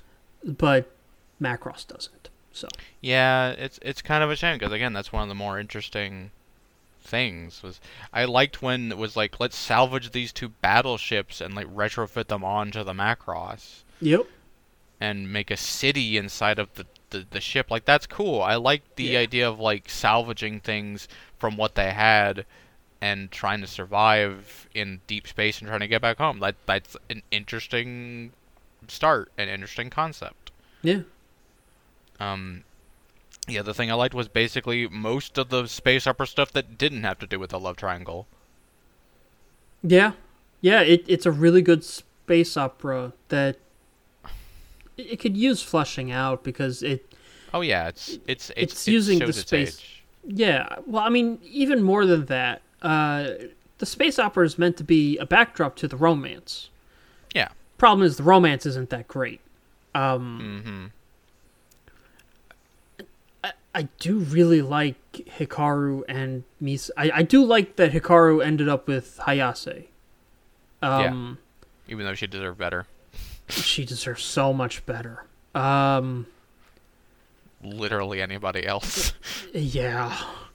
I remember in the novel, Max actually had a much bigger part. Max and, I forgot her name. The Zentradi. Oh, frickin', yeah, the Zentradi lady who married him right after they met. Yeah, I remember it's been more than 10 years since I read... I was in the 9th grade when I read these, so it's been well more than 10 years. But I remember there being more of like an actual romance there. Yeah. I mean, in a novel, you probably have more time to flesh out that sort of thing. Oh, it was a trilogy of novels, yeah. They had a lot of time. They didn't get back to Earth till the 3rd book. They had a long time, but... Yeah, honestly, I kind of wish that there was more focus on the getting back to Earth bit. Yeah. And the survival aspect and trying to make, a new life. Like, I don't know. They stretch it out more in Robotech, which is why they stretch it out more in the novels. Makes sense. Yeah. What was the other thing that I really liked? I liked basically all this, like, most of the stuff that went down after the initial big fight with the Zentradi and rebuilding Earth and, like, trying to build a new government and people just trying to live different lives along with the Zentradi and the stuff that can come from that. And it's like, that's interesting. Yeah. But, again, it's all kind of bogged down by this really shitty love triangle plot. Yeah. Macross deserves a proper, like, political drama that is... I keep saying political drama. What I'm looking for isn't a political drama. It's more of a wide scope. You want a proper space opera. No, that's not actually what I want. I guess maybe. What I'm looking for is more about these two societies reconciling and combining. Yeah. For sure. Yeah. There is another thing that's sort of like iconic that does come from this series. I don't know if it started here, but this is the series that kind of like made it famous. This is the birth of the Itano Circus. Yeah, you really see a lot of those here, and you see it even more in Plus. Yeah, for those who don't know, I forget his name. Ichiro Itano. Yeah. Animator, director. He worked on a lot of stuff. He's super famous for how he animated and drew basically big swarms of missiles. Yeah. Oh, did you mention him? But like, Yeah, he was the combat choreographer who went to the dogfighting school with the director. Yeah, and he's really famous for this one animation thing that he does where because he worked on Macross, he uses a lot of missiles, and the way he drew and directed the scenes with like all the missile spam, became known as the Itano Circus. I don't care how many times I see an Itano Circus, it gets me every goddamn time. Mm-hmm. It's just a hype moment. I love it. It's also sometimes called Macross Missile Massacre. Oh, that's good. Yeah. That's good. You see a more refined form of it in Plus versus Macross, but he had a full decade to refine the Itano Circus. So the name first appeared in 1982 in a November issue of My Anime. Kazutaka Miyatake, the mechanic designer, said, although we call it an Itano Circus in the interview, and the featured article was published the next month issue, the circus is named after the acrobatic flight of a 3-plane formation by Minoru Genda, a pilot of Imperial Japanese Navy Air Service, at a dedication ceremony, which was called the Genda Circus, and thus that adaptation of he adapted that thing that Genda did, Itano, and thus it became known as the Itano Circus. Interesting. More you know. Yeah. But I feel like it deserved a mention because I mentioned things being Obari as fuck. This is like the Itano Circus is kind of like a similar robot / anime trope that has like a nickname. Oh yeah, it's just a sci-fi mainstay. Yeah, for anything with space battles or mecha or either, it's a mainstay. It's you gotta, if it's not there, it feels weird. Yeah, but also the other thing I did like about Super Dimension 4 Course Macross, I like all of Minmei's songs. Yeah, her songs are all real good. And I like how they use them as musical leitmotifs throughout the whole show. Yeah. Macross is known for its music. Believe it or not. Well, I mentioned that earlier, but yeah, music is a mainstay of Macross. I love me a good musical leitmotif. Yeah. But beyond that, that's a $5 word. Leitmotif? Yeah. I'm full of $5 words. Yeah, both of us. But yeah, for sure. That's a $5 word if I ever heard one. Yeah. I'm really good at Scrabble. Yeah. But all jokes aside, and all of my criticisms aside, this show is iconic and it's important for a reason. It just hasn't aged well. Yeah. I'm glad I watched it now, but don't think I'd ever go back to it. Oh God, no. No. It was that middle bit was painful. Yeah. Like actually painful. You know what? Okay, this, not to go on another tangent, but like, you know else pissed me off? The scene where Kaifun is like leaving and talking to Minmei, and the show is framing it like he's in the right. Ugh. Even though he's been an absolute piece of shit throughout the entire show. Yeah. Like, fuck off. Yeah. the show doesn't do right by any of its women. Nope.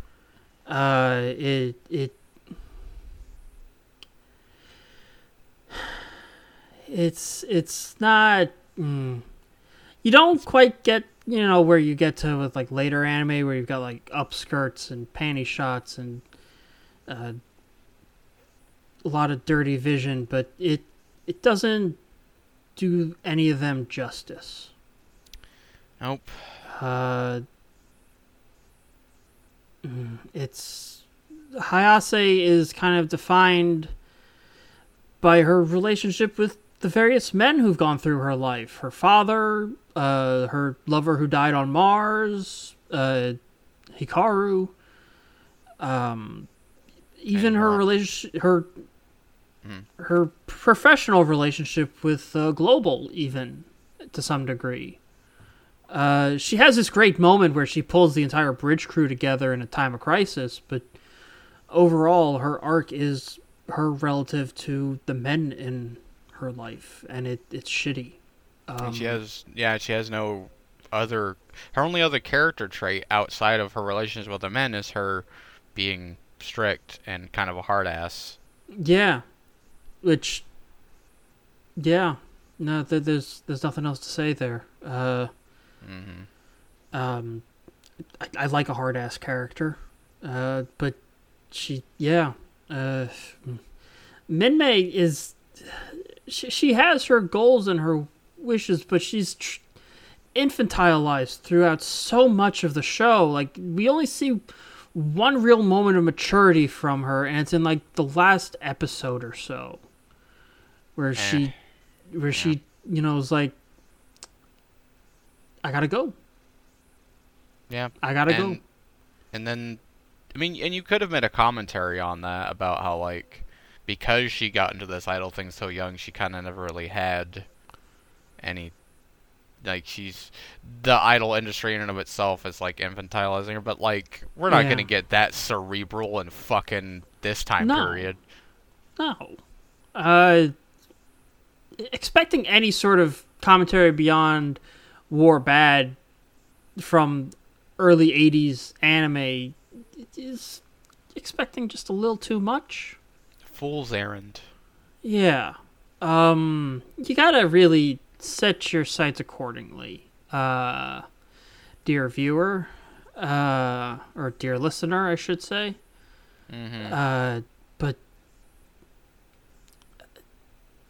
it's worthwhile watching just because you see so much of its bones in stuff that came after. Like, I specifically, like, Stardust Memory feels so strongly connected to Macross. Yeah. So do a lot of space operas, really. Yeah, a lot of space operas in general, but I mean specifically there are times where the relationship between it's been quite a while since I watched Stardust, but the relationship between the main character and the female lead feels very reminiscent of Hikaru and Misa's relationship. Like, they just decided to cut out the triangle aspect of it. And you see a lot of its bones in stuff like Legend of Galactic Heroes, and it's just yeah. It's important. It's just, it's historically significant. It's the modern equivalent of the books no one likes reading in English class. Yeah. That are really important. Like, I did not much care for reading Of Mice and Men, but I recognize its importance. Same with Flowers for Algernon, and I didn't like Jekyll and Hyde, personally. I never had to read Jekyll and Hyde. I did. It was boring as shit. Yeah. Jekyll and Hyde's really boring when you know the twist. Yeah. I once tried reading Jekyll and Hyde just for fun, but I didn't much care for it. I enjoyed the Odyssey. Never had to read the Odyssey, believe it or not. We read the Odyssey. We read Romeo and Juliet. I've read Macbeth. Romeo and yeah. Beowulf. Yeah, Beowulf. Grendel. Grendel's another one we did. Huckleberry Finn. Never had to do Huck Finn. Did Tom Sawyer, but not Huck. Fahrenheit 451, but I liked Fahrenheit 451. Yeah, that's one of the ones I enjoyed. The Outsiders is another one I really enjoyed. The Giver. The Giver, yeah, I enjoyed that one. I didn't enjoy it until I finished it. I don't mean that in, like, I was glad to finish it. I just meant, like, seeing it as a whole, I appreciated it. Night. Night was very good. Yeah. The Hatchet. Yeah, Hatchet. The Rifle. I never had to read The Rifle. It was a short story. But now the one that I hated the most was The Great Gatsby. I never had to read that. Holy shit, The Great Gatsby is boring. I saw the movie from, like, the early 2010s, but I never had to read that book. Hey, remember the Lost episode when we had a side tangent about YA novels? This feels like we're treading in the same territory on that side tangent. Well, it's the Lost episode, so who cares if we have this conversation again? It's true. No one will ever know what we talked about on that Lost episode. Yeah. But anyway. The point is, it's a bit of a slog to get through. But it's super important, and it's worth watching just from a historical perspective. Yeah. I will say, though, I learned this quite after the fact, by which I mean I only learned it today. Most people actually use Macross Plus as an entry point to the series. I mean, I can see that. Speaking of Macross Plus. Yeah, let's take a quick break, and I can't believe it actually worked out this way. But we're going to take a quick break, and when we get back, we're going to do Macross Plus. We'll see you then.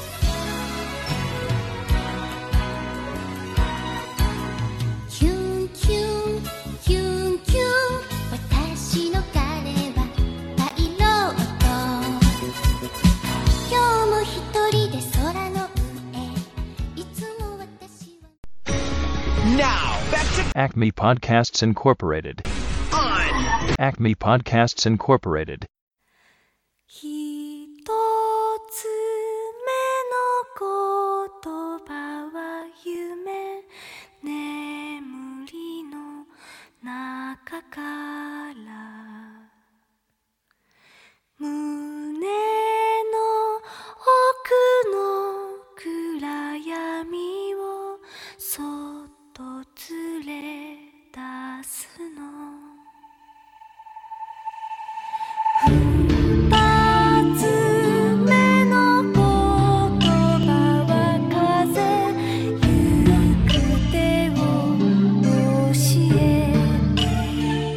Hey there, everybody, welcome back. We're gonna get into Macross Plus now. I already read the show notes for this one because I thought there wouldn't be an even break. But, well... Apparently there was. Yeah, I won't reread it. So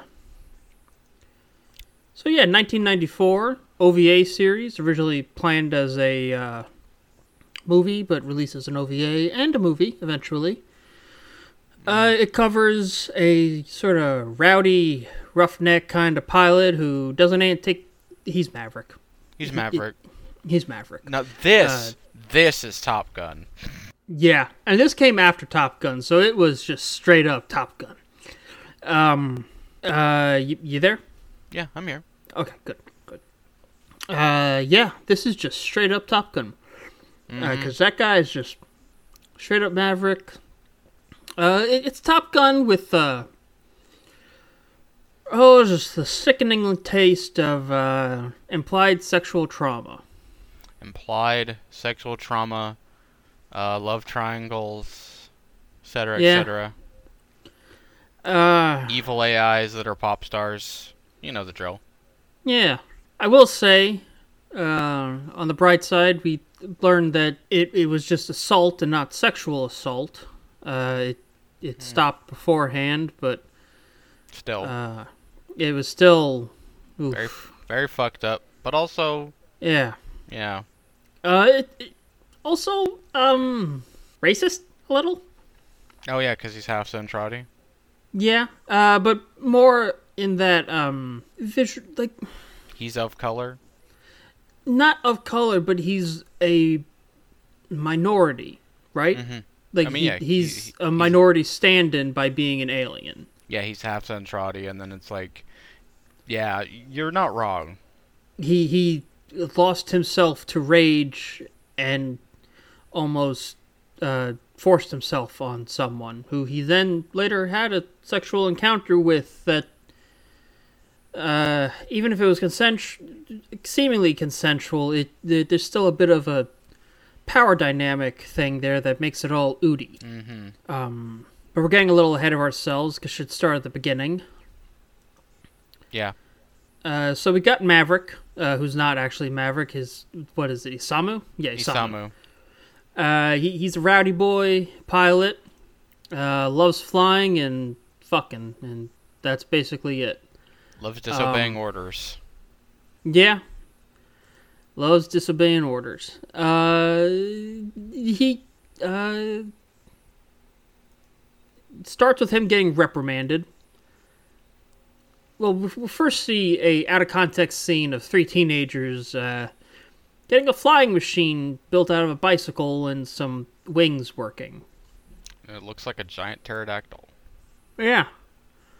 And then it goes to Isamu getting chewed out by his superior officer and getting sent to a test pilot program that he is thrilled to be a part of. Where he meets his old friend, Gold, and eventually they meet their other old friend. I forget her name, the lady.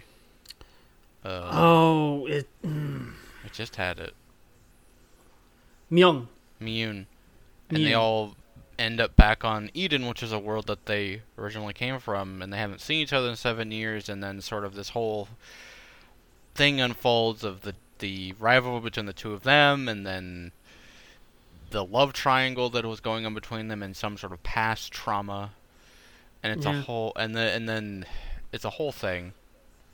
Through the whole thing, they sort of like they just imply that Isamu assaulted Myun. Or was it fault in some way? Yeah, when it was actually Gould. Yeah. But Gould was so traumatized by it that he rewrote it in his head. Repressed it, yeah. He repressed the memory. Yeah, and rewrote it as something else. And it was only when he thought he had killed Isamu yeah. that he remembered. Man, this one I feel real conflicted about. Yeah, there are things to like. I really, the dynamic between Isamu and Gould, I really like. Yeah, especially at the end. Yeah, I really wish we could have gotten to see them actually be friends, rather than getting to be friends in Gould's last moments, because, spoiler alert, Gould sacrifices himself. Yeah. Oh, man, but it... Yeah. On the positive side of things, I mean, not to say that this wasn't... This was much better than Super Dimension Fortress Macross, I'll say that for free. Yeah. More tightly animated, it had to be more tightly written because it's only 4 episodes. And the love triangle was not terrible. Yeah, because it doesn't even feel like a love triangle half the time. It feels like the fallout of a love triangle, almost. It feels like the fallout of a love triangle, and really, the story doesn't really... I think one of the interesting things that the theme of the OVA is, it's not about the love triangle, it's more about repressed emotions and dealing with trauma. Yeah. confronting your trauma, which is true of me. It is true of all three of the characters. Isamu runs away and basically tries to escape his problems by like being a Top Gun and putting on this facade and trying to put himself in danger all the time and living life on the edge. And Gold has his own repressed memory, and then Miyun puts herself into her work and doesn't want to confront her emotions or her trauma, which causes the whole thing to kind of blow up. Yeah. Really. Yeah, Miyun is kind of, she's like she's the Minmay of the series a little bit. Yeah. Because, I mean, they definitely intentionally made her resemble Minmay. She's of Chinese ancestry, like Minmay was. She's has a story that's centered around singing and being an idol, and at one point loving to sing. But she gave that up, and I think it's a little bit the falling out of the friendship between her, Isamu, and Gold, and the trauma she went through because of Gold, because of the because of what happened, directly ties into her desire to not sing anymore, because it's like you could see the train of thought of someone who has gone through something being like, I brought too much, blaming themselves. I'm not blaming Miyun, but it's like blaming themselves by bringing too much attention to themselves. She brought on this misery, and so she completely throws out her desires of being a singer. Because she doesn't want to draw that kind of attention again. Yeah, and then it's like, and it's in a way she's lying to herself. She is still singing, but she's living through a facade. She's living through a persona in Sharon Apple, but pretending like she's not singing and not wanting to confront it while also still singing, but not. She's only half stepping towards confronting her own like trauma, and also she's not. I would go further, say she's not moving to confront it at all. Yeah, she's not. Yeah, you're right. She's hiding it. She's pushing it down, and she's hiding herself in her work, and basically trying to do what she wants, but not really, because she's hiding behind a mask in this AI. Yeah, and you could. It's interesting. Before we get more into the subtext, you find out in later Macross series that because of the Sharon Apple incident, they actually passed very strict anti-AI policies. Not shocked. Yeah, not shocked at all. It took control of the Macross. Yeah. Hypnotized a bunch of people. A lot of people died. Good reason to not allow AIs. Or the development of AIs, I should say. Or strongly regulate any development of AIs at the very least. Yes. But going back to the commentary, Sharon is representative of the... you often hear mental illness and trauma and depression referred to as a monster. Mm-hmm. Sharon Apple is literally Miyun's trauma monster. Yeah. And this rather than being a monster that is in her head that outwardly only affects her, but would affect her in such a way that it also affects the people around her. Mm-hmm. It's proportional to what her trauma is doing in her mind and to her life to the rest of the world as a malicious AI. Yeah, and it's both the trauma. It's like not just her trauma. It's like it's everything that she's repressed, both positive and negative. Yeah. It's not just her memories and trauma about her assault, but also like her lingering feeling for Isamu, because she doesn't want her. She tries to repress any lingering feeling she has for Isamu because I think she self-blames for the thing that happened.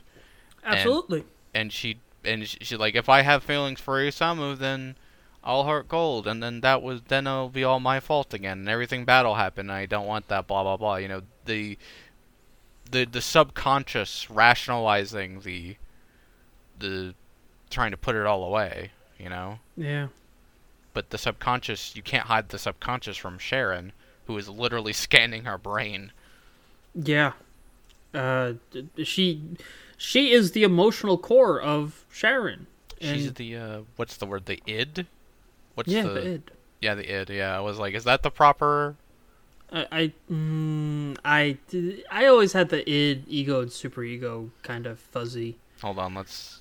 But to use the parlance of the show, she's the emotional core. She's making up for the missing code. Yeah, literally. Id, the part of the mind which instinctive impulses and primary processes, is the id. Id is instinct. So it's not id. It's probably ego. Ego. Ego. A person's sense of self-esteem or self-importance. That's not what we're looking for. We're looking for the other one. Superego. Part of the mind that meditates between the conscious and the unconscious and is responsible for reality. Superego. Yeah, we're looking for the superego. Yeah. Whew. Process of elimination. Yeah. Hey. Yeah, the more this is one of those where I was watching it. I don't think I was thinking about this, and I probably wouldn't have thought about it too much if I just watched it on my own time. But because for the purposes of the show, I have to think about literally anything I'm watching for the purposes of the show with a critical eye.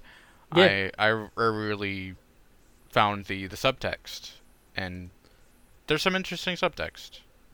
For sure. It was a really tense watch, and not at all because of the action. Because there is a lot of good dogfight and flying and action and stuff in this. Yeah. But it's all the interpersonal drama that's just super tense. Oh, yeah. I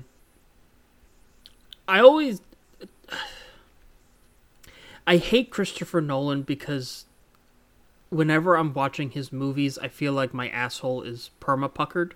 Mm-hmm. From his sense of... He has a really good mastery of tension. And I fucking hate it!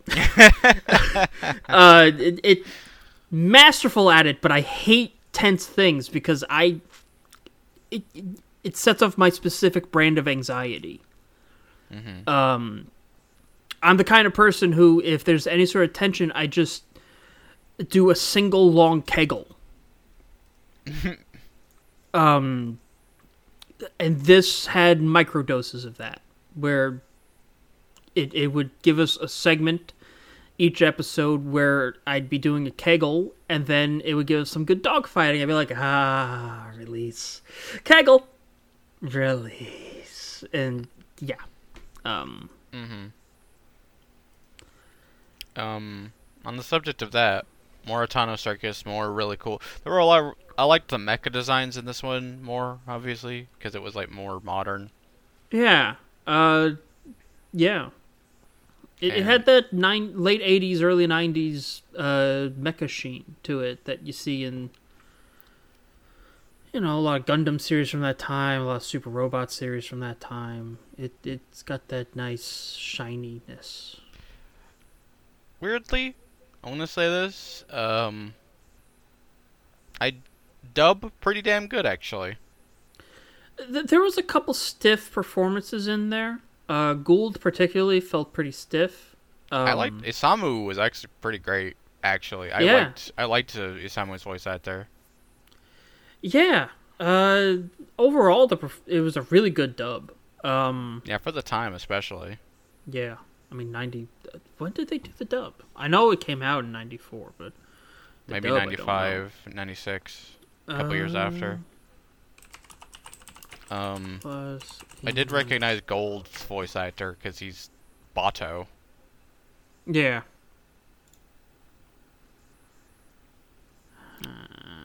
We should do Standalone Complex on the show. We will. We will.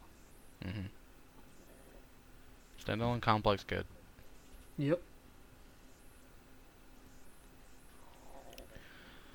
Yeah, 95.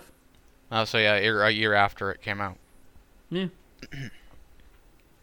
But, beyond the subtext, there's a lot of really nice animation, because, again, it's an OVA, so... Yeah, real sharp. Yeah, they're able to use the budget. Also, not only that, only 4 episodes. Like, they can really use the budget. Oh yeah, the whole total runtime is like 115 minutes, almost 2 hours long. I think. Yeah. Hey.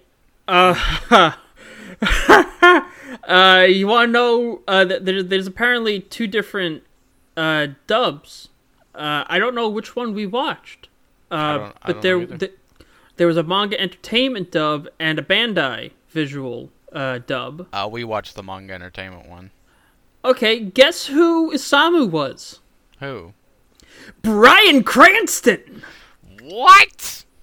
Yeah, the dad from Malcolm in the Middle and Heisman. I forgot his actual name in Breaking Bad, but yeah. Walter White.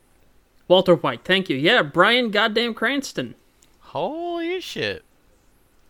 Yeah. Well, butter my buns and call me a biscuit.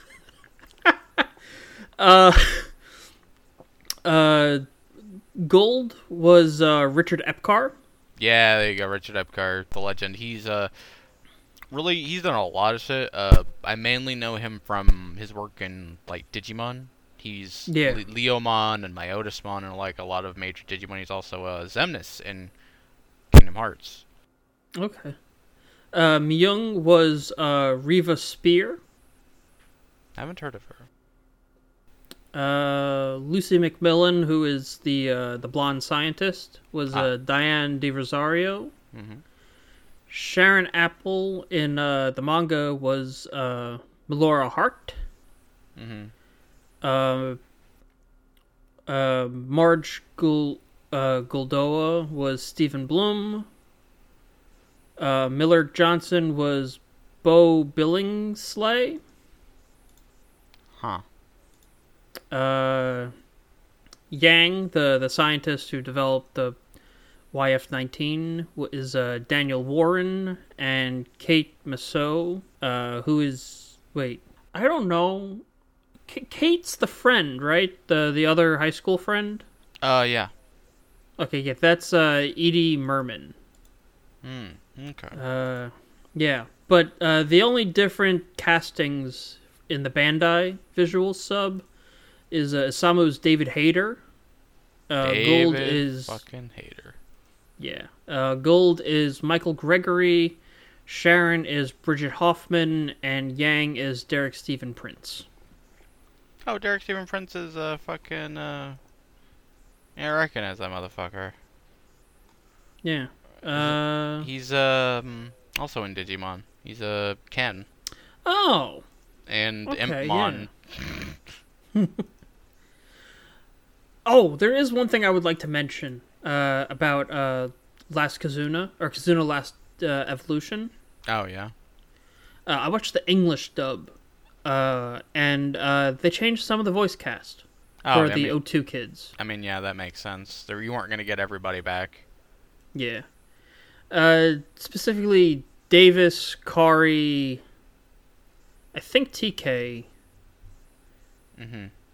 Hawkmon was different. There was a couple differences, but that's besides the point.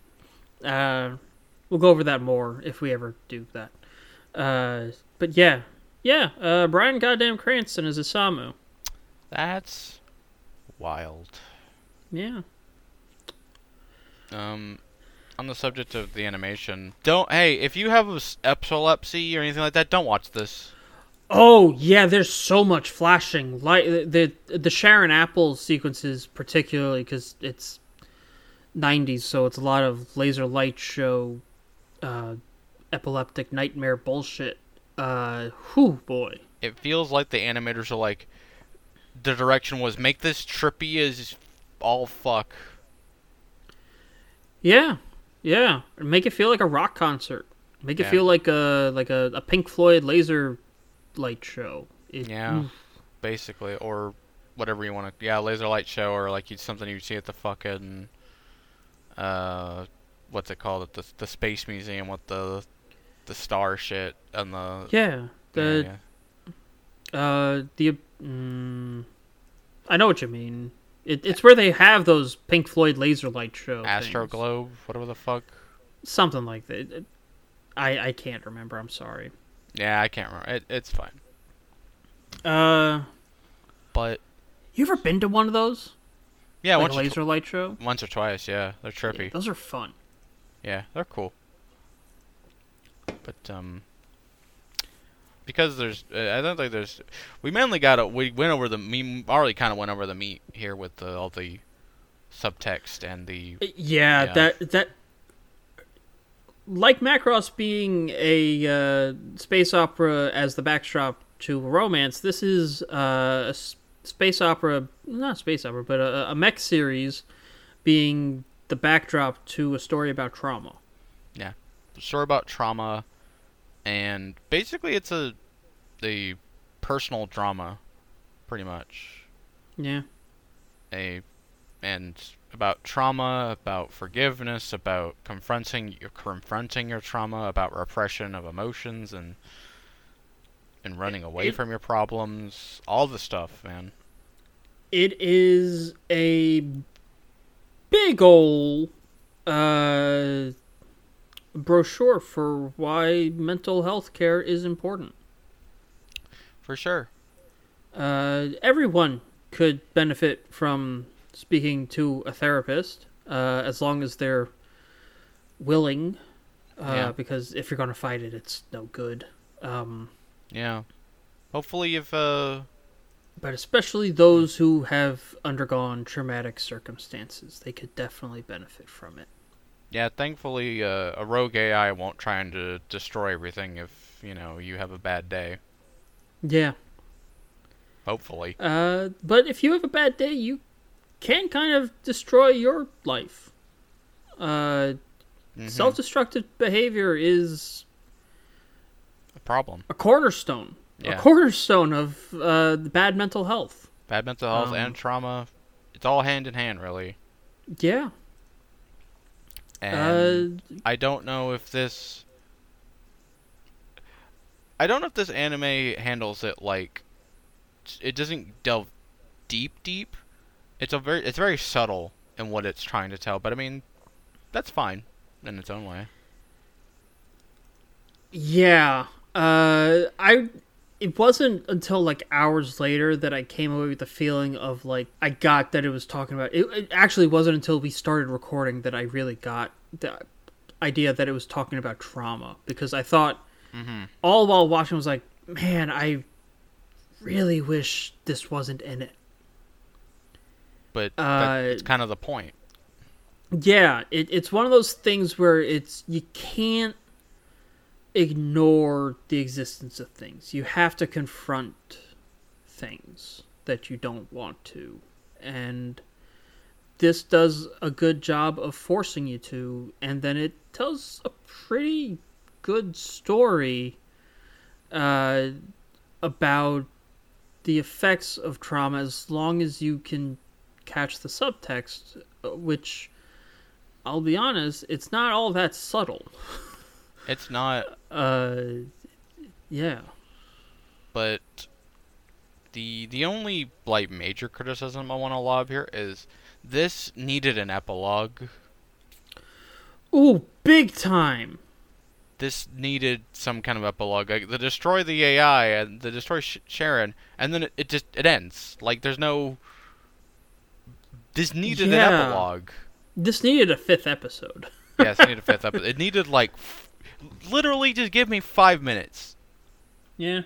give me 5 minutes of flash ahead to a couple months later, and Miyun and Isamu are visiting Gould's grave, and the pterodactyl flies over. That's it.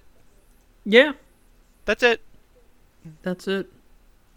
And then, like, then you have, like, a sort of superimposed image of the pterodactyl flying over with Isamu on the thing, the airplane that they made together, shaped like a pterodactyl. Like, it's...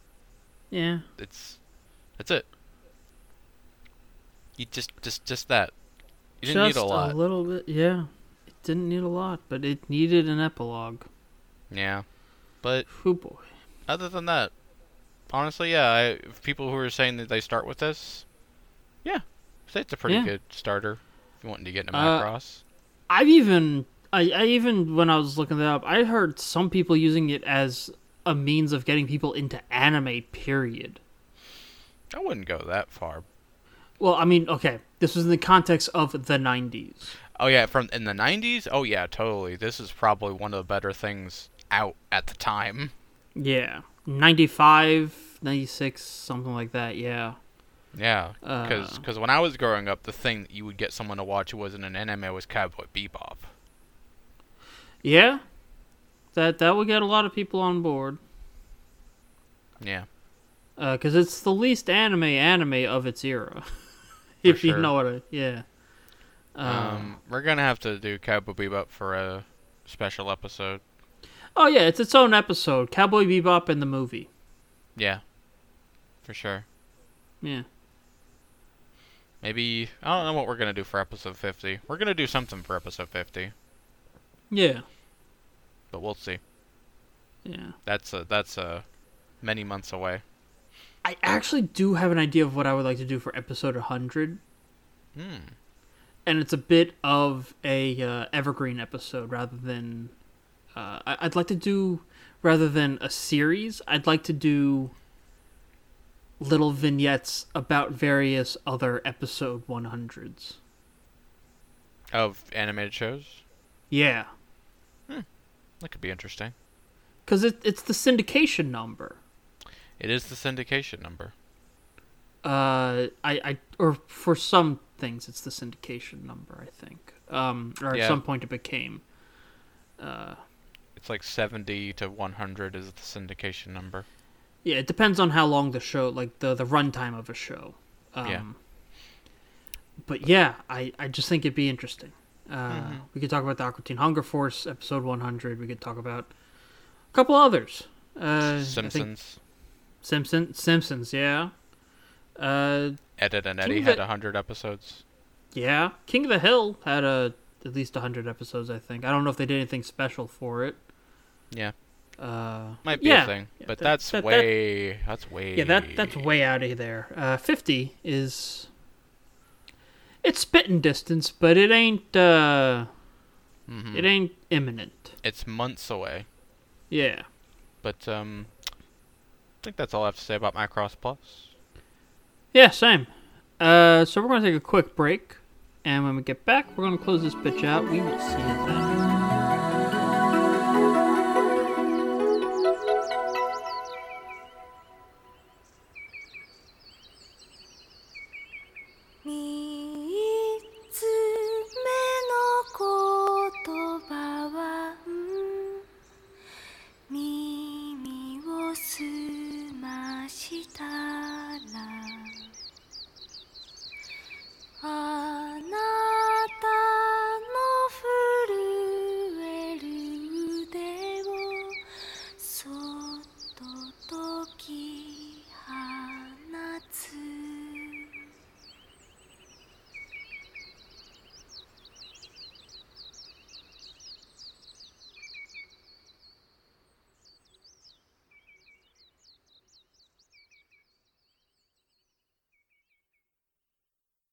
Now back to the show.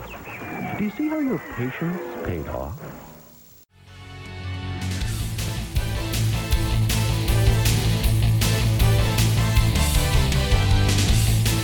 Hey everybody, welcome back to Acme Podcasts Incorporated. We're gonna finish up here, and then we'll see you next week. That's it for Mecha March. If you'd like to see us do Mecha March again, let us know. But before we get into our usual, spiel, I do have one thing I'd like to say. I brought it up a little bit last time, but I would like to do it with a little more specificity. We were recently mentioned on a website called FeedSpot, where they did a top 50 animation podcasts list, where we ranked number 20. Thank you for mentioning us. Mm-hmm. Thank you for getting the word about us out there. I don't know much about FeedSpot. Neither do I. Yeah, but thank you. Sounds a little clickbaity, but I'll take it. Yeah, hey. Clickbait is still, means someone's paying attention. It's true. But, that's the show. If you enjoy what you're listening to, please, wherever you're listening to this, give us a review. Rate us. Yeah. Rate, review, comment, like, subscribe. Send feedback in general, really. Yeah. It's the only way we'll improve, if we know what we could be doing better. Because we think we're doing a pretty good job, but if you disagree, we'd like to hear why. Yeah. And if you also want to get in... If that's one of the ways you can send us feedback. Another way you can send us feedback is through the email. Yeah, you can email us at acmepodcastinc@gmail.com. Kai, let me hear that back. That's acmepodcastinc@gmail.com. That's right, and if you don't feel like emailing us, you can find us on Twitter at Inc Podcasts. That is at INCPODCASTS. At Inc Podcasts. Where can they find... Nope. You can at us or DM us on the twits. Yeah. Yep, and where can they find us on Tumblr? You can find us on Tumblr at acmepodcast.tumblr.com. That's acmepodcast.tumblr.com. Yep. If you send in an email or an ask to either the email or the Tumblr, we will read it on the show. Unfortunately, no asks this week. No emails either, I checked. But if you want to get in contact with one of us individually, you can find me on Twitter at TurboHoncho. That's at TurboHoncho. Kai, where can they find you? You can find me on Twitter at Kaiju_Emperor. That's KAIJU_EMPEROR. You can also find me on Tumblr at Kaiju-Emperor, spelled the exact same way. Those two are mainly retweets, reblogs, that's things of that nature. But if you want anything original from me, I have a side blog called Kai's Tome, KAISTOME, where I post homebrew D&D stuff. I also reblog other homebrew things like maps and other people's magic items and similar things of that nature. Alright, that it? Mm-hmm. That's it. Alright. Next week, we're going to have a friend of the show and past contributor, Adrian, back on to take a look at JoJo's Bizarre Adventure, Stardust Crusaders. But until then, don't be a jackass. See you next time. Bye!